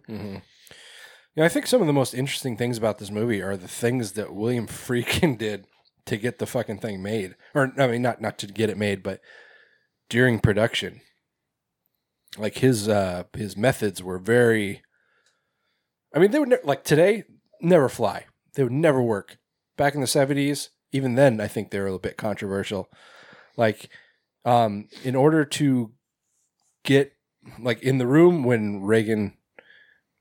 drops the temperature to freezing to a point where they're shivering and actually blowing out steam. Friedkin actually had the temperature in that room dropped right to sub-freezing temperatures. So the shivering, the steamy breath, that was all real. Another thing that was real, it was the other priest. I can't remember his name. The character's name. The one from Fordham? Right. Just in case you didn't know. Kinderman. No, that's the sheriff. That's the detective, yeah. Dennings? Dyer. That's right, Father Dyer. At the end, when Father Karras is dying on the stairs, Father Dyer comes to give him his last rites, and he's weeping. It's his, one of his best friends, and he's laying there dying before him, and it's his responsibility to give him his last rites. And it looks like his heart is breaking. In order to get that emotional response from this guy who's not an actor, William Friedkin called him over and open hand slapped him across the face. True story. And that emotion that he was having on the screen was pure. Like, he was actually weeping, but because he just got a fucking hand across the face. And because you don't want to get hit again. Like, you fucking do it right this time, behind the camera, just like... He's got like his belt, like cracking his belt. My single favorite scene in this movie is not one of the like famous scenes, and it's not one of like crazy dramatic scenes, but it's when Reagan opens the drawer. You have to remind me. Father Karras just says, "Was that you?" And she just like giggles, this creepy little giggle. Oh, yeah. And then he gets up and he shuts the drawer and he's like, "Do it again." Mm-hmm. And then the demon voice comes out and is like, "In time." Yeah. That is so fucking terrifying. Yeah, it's fucking dark. Yeah. And it shows Pazuzu, the demon, basically saying, "I don't work for you. Right. I do things in my time."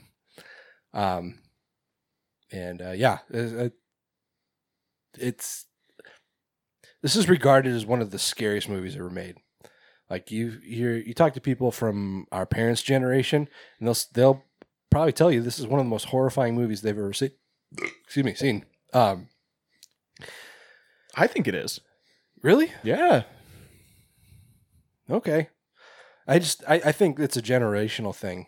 I think us in our age bracket, we've seen so much more. I mean, we've seen things in real life that are more terrifying than this. And so I think for at least for me to call this one of the most horrifying movies ever made, I think it's a bit of a reach.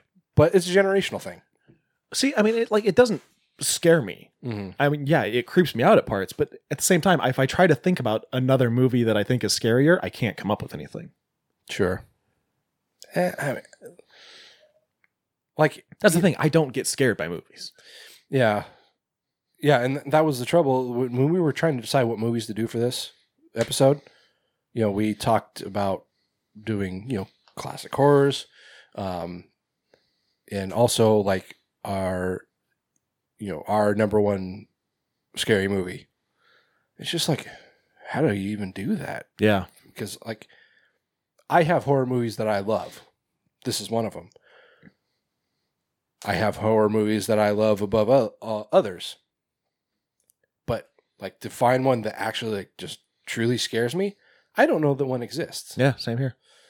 So, yeah. But generationally, this movie's incredible. Like, especially for the day and age when it was made. This was outrageous back then to make these. This basically spawned the whole religious horror. Possession horror. Yeah, and it was unheard of. Like, the Catholic Church tried to get this movie banned numerous times in numerous countries. To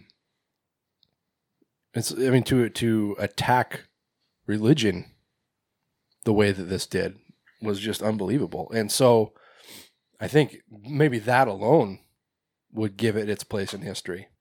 Yeah. And, I can definitely see, especially like, my dad would tell me this is one of the most terrifying movies he's ever seen. He also grew up Catholic. So I can see this hitting twofold, being a terrifying movie and also attacking his faith, or maybe not necessarily his faith, but what he grew up with. So yeah, there's something to be said about that. Now, whether or not it resonates with people our age, that's neither here nor there. The fact is, this has a place in history because of that effect it had on people back then. Yeah. And not only that, but if you look at it, like watch it now and, maybe not to the same extent, but it holds up for sure. Yeah. It's a timeless movie. Obviously the clothes are very 70s and whatnot. And at one point she says, I don't even smoke grass. It's a very 70s kind of mindset. But at the same time, this could happen anytime. Mm-hmm. And not only that, but the effects for the time are fucking amazing. Yeah. The makeup and, everyone knows the vomit scene. Well, I mean, that makeup was little Dick Smith. So he's the man. He's a big guy. Big time. But yeah, the effects, you would expect in the 70s. I don't know what the budget for this movie was. I can't imagine it was too terribly high. $12 million. I don't know what the inflation would be on that. Yeah, but still, it can't be that much. But I mean, you don't have explosions or anything right crazy like that. But still, just the effects are so good. Mm-hmm. Yeah. And the narrative in this is really good. There isn't a lot of lull, as opposed to like maybe like The Shining, when there's a lot of scenes where it's just like, why? What are we doing here? And again, like I said, that's kind of a Kubrick thing. There isn't a lot of that. I mean, you said that intro scene in Iraq is, you can maybe do without. But aside from that, there's not really a lot in this that doesn't serve some kind of purpose. Yeah, like there's some scenes with Karras and his mother that are kind of like, they almost seem like a side story, but at the same time, it's laying the groundwork for his lack of faith, which is a big part of the exorcism scene. Right. How he has to restore his faith in order to have this exorcism and perform this exorcism. And so he's got this whole inner turmoil going on. Mm-hmm. Your mother sucks cocks in hell. Oh, such a good line. What a harsh thing to say to somebody that's I know, just right? died too. And then you got the the TV version where your mother sews socks that smell. Like, oh, sick burn, Pazuzu. Just what? Why would you even say that? That's not even offensive. I don't even understand. I remember trying to explain to someone once about the whole possession thing and how, like she stabs herself with a crucifix in the crotch and she's basically cutting up her own face and body the entire time. And I was trying to explain to somebody once, like, why a demon would do that. I was basically like, the demon doesn't feel this pain. Mm-hmm. They're in this vessel, but nothing they do to it matters to them. Yeah. It's like renting a car with full insurance. Like, you can fuck it up. Who cares? Fuck it. I'll just get another one. Yeah, not mine. But this movie's amazing. And like you said, it moves really well. It's got great pacing. Also controversial beyond the things we already talked about, because there's underlying soundtrack of like people screaming and babies crying and things that you're not allowed to do in this day and age. Mm-hmm. You're not allowed to have that subliminal soundtrack. And plus there's like the Christopher Walken skulls that flash up on the screen. Christopher Walken in Misfits face paint just pops up on the screen at random times. Yeah. I think the visuals are what really sells this. And it's not an over the top special effects film. It's more of a quiet horror, similar to The Shining. Yeah. It's not like a big bombastic, thing. It's not like End of Days. Right. Yeah, exactly. But it's very, it's very subtle, and I think this subtlety is what makes it so horrifying. Yeah. Yeah. Yeah, I don't. You got anything else to say? Nothing comes to mind.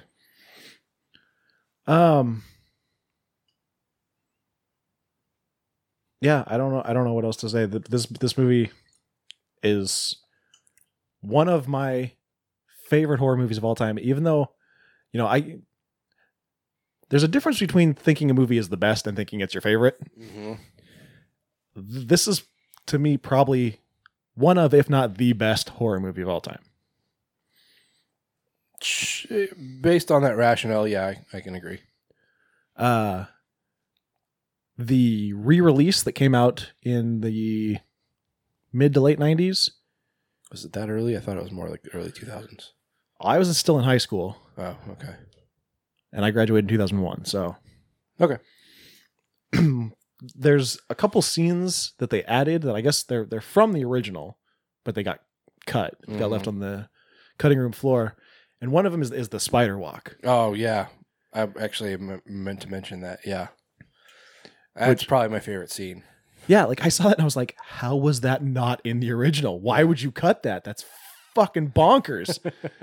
She just runs down the stairs. I mean, runs down the stairs, bent over backwards, spewing blood that's going up her face.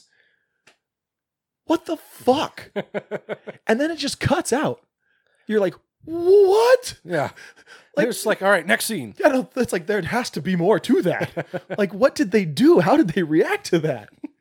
Because the only reaction you see is Chris being like, "Oh, yeah," as she's coming down, and it's like, what happens next? Yeah, that's one thing about this movie that every time I watch it, it comes to mind. It's like the reactions don't seem appropriate to like some of the things that she does, like that, where it's like doesn't seem like people are quite as like out of their like people don't just like go absolutely insane when they see that. Yeah, it's more confusion than anything. Yeah, or the part when she's like stabbing herself with the cross, or stabbing her crotch, I guess. I feel like the reaction to that isn't quite as strong as it should have been. Yeah. Until she shoves the guy's head in her crotch. Yeah, it's like, now Reagan, don't do that. Hey, calm down. Calm down. Dolphin, remember we said dolphin is the key word? When I say dolphin, you have to calm down. Oh, you're right. We did agree upon that. I'll stop pissing in this Nutella jar.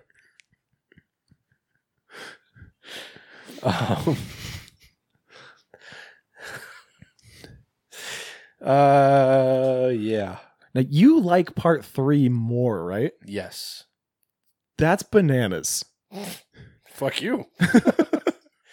That's absolutely absurd. You're absolutely absurd. Like, what is wrong with you? Fuck you. That movie's awesome. It's art. It is awesome, but it's not better than this. No, I mean it's different strokes. I think, like I think it's just a matter of taste. They're both great movies. I love and appreciate both of them. I just like the other one more. Now, part 2, on the other hand, oh god, that's a steaming pile of shit. Is duty caca. Yeah, never watch part 2. No, stay away. Instead, watch Repossessed. Sure. The Lost Exorcist Tale with Linda Blair and isn't Ed Begley Jr. in it? No, that's Leslie Nielsen. Is it Leslie Nielsen? Fairly certain. I don't remember. I haven't seen it in a while. I'm pretty sure it's Leslie Nielsen. I probably haven't seen it since the 90s. Yeah, that movie, Linda Blair, is basically playing Reagan, except late now. Like, I can't believe they got Linda Blair to be in that. Oh, I know. It's like, don't you want to, venture outside of this? Not do a parody of your own movie. It's generally frowned upon. Yeah, usually. But yeah, basically she plays this woman who, as a child, was possessed. She was exorcised, and now she's just living this normal life as a housewife, but then she gets repossessed. And hilarity ensues. Yeah. If I had a complaint about this, my biggest complaint is the backstory, the the stuff in Iraq, which, like you said, does come back around, and she does the weird thing where she sits on the bed like this, and it like shows the statue and stuff. And it's like backstory that's never explained. It's like they say, "Oh yeah, there's a backstory." What is it? Yeah. But then when they tell you in that terrible, terrible prequel, you're like, "Oh, I wish you didn't tell me that." Well, I think that is explained more in the book. That would make sense. I haven't read it, so I'm not positive, but yeah, I think that scene in particular, there's more depth added to it there's more depth to it in the book. So I could see that. Do you see? But in this, like I said, it's like they just tell you there is a backstory. Don't worry about it. And to me, I feel like they could have just left that out completely, and it would have been equally, if not more, successful. Right.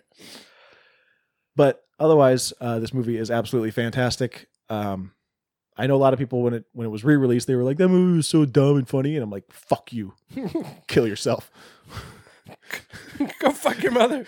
I love this movie. I think it holds up even today. I'm gonna give it a 9. Damn, you're feeling generous today, dude. I love these fucking movies. There's a reason we picked these movies when we talked about the best horror movies ever. Yeah.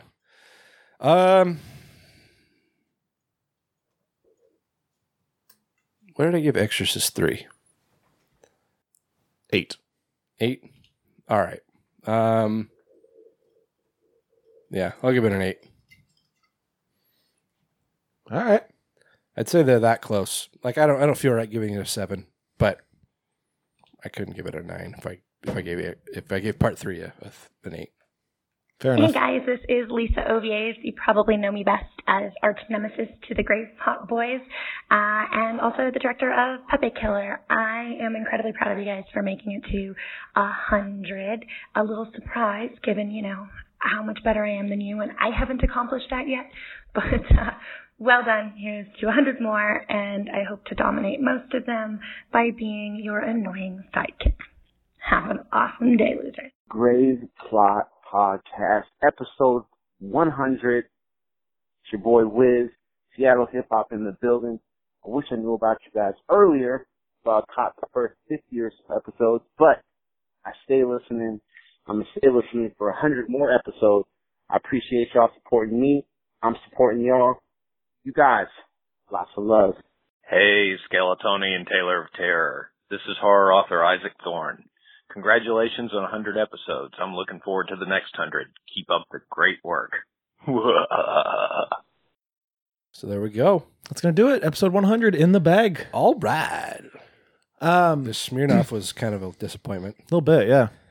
I was feeling a little tipsy when we were drinking Zima, but not so much with this. Mm-mm. We should have gotten 2. Yeah, I just chugged them. Yeah, just drank so many Smirnoffs. So I want to thank everybody who has listened. Even if you've listened to this, even if this is your first episode listening, thank you so much. Even if you've been here since episode 1, thank you so much. Thank all of our Patreon patrons so very much. Thanks to all of our guests, from Eric England to Chris Peckover. Thank you, Crypticon, for letting us be part of your convention. Who am I missing? Thank everyone who sent us a screener for movies. Jesus. Thank you, Jesus, our Heavenly Father up above. Without him, none of this would be possible. And all the haters. Yeah, thank you, haters, for giving us something to rise above. Hi, haters. Hi, haters. Hi, haters. Hi. I hate you so much.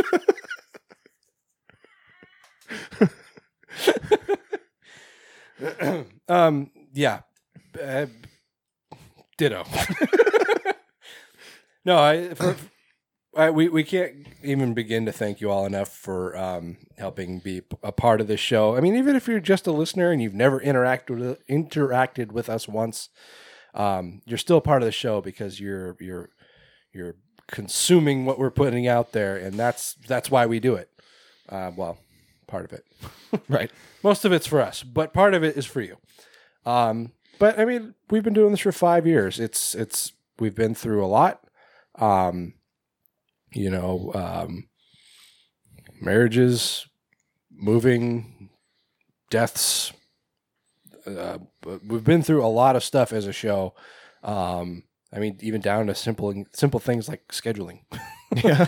The show does not come easy, but we enjoy doing it for you guys every other week, and we hope to continue doing it for the foreseeable future. Want to give a really special thanks to everybody that called in and congratulated us. Those are very special, and we really appreciate it. Everybody's saying, here's to the next 100. It's like, well, it took us 5 years to get to 100. Yeah, let's slow down. Yeah, let's shoot for maybe another 25. let's just get through 2018 and see where we're at. But no, like I said, until there's a reason not to do it, I think we'll probably keep doing it. So yeah, it's been a blast. Yeah. So yeah. Make sure you check out our website at graveplotpodcast.com. Vote in the 2017 Grave Plot Awards. Let us know what your favorite movies, actors, actresses, TV shows from the past year were. Follow us on Facebook and Instagram as Grave Plot Podcast, or on Twitter as Grave_plot. Check us out wherever you listen to your podcasts. If you're on iTunes, please give us a rating and a review so more people can find us. And check us out at patreon.com/graveplotpodcast. If you can contribute monetarily, it would mean the world to us. But then again, just you listening means everything. So thank you very much. I can't say it enough. Yeah. So we'll be back in a couple of weeks. What are we reviewing? We're going to be watching Desolation and The House of Salem. Right.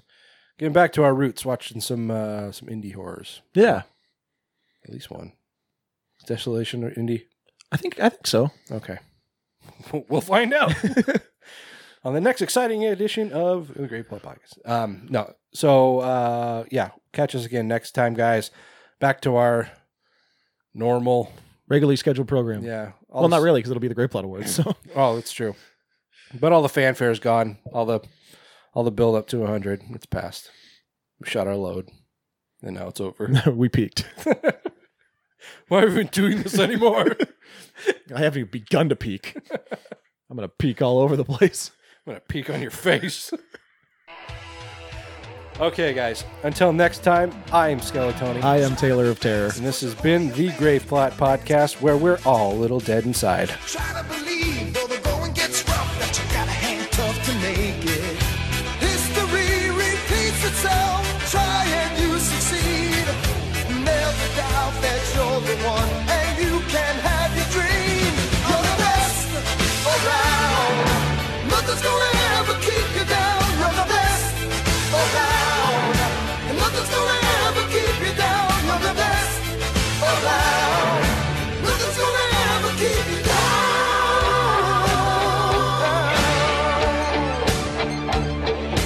Fight to the end, 'cause your life will depend on the strength that you have inside you.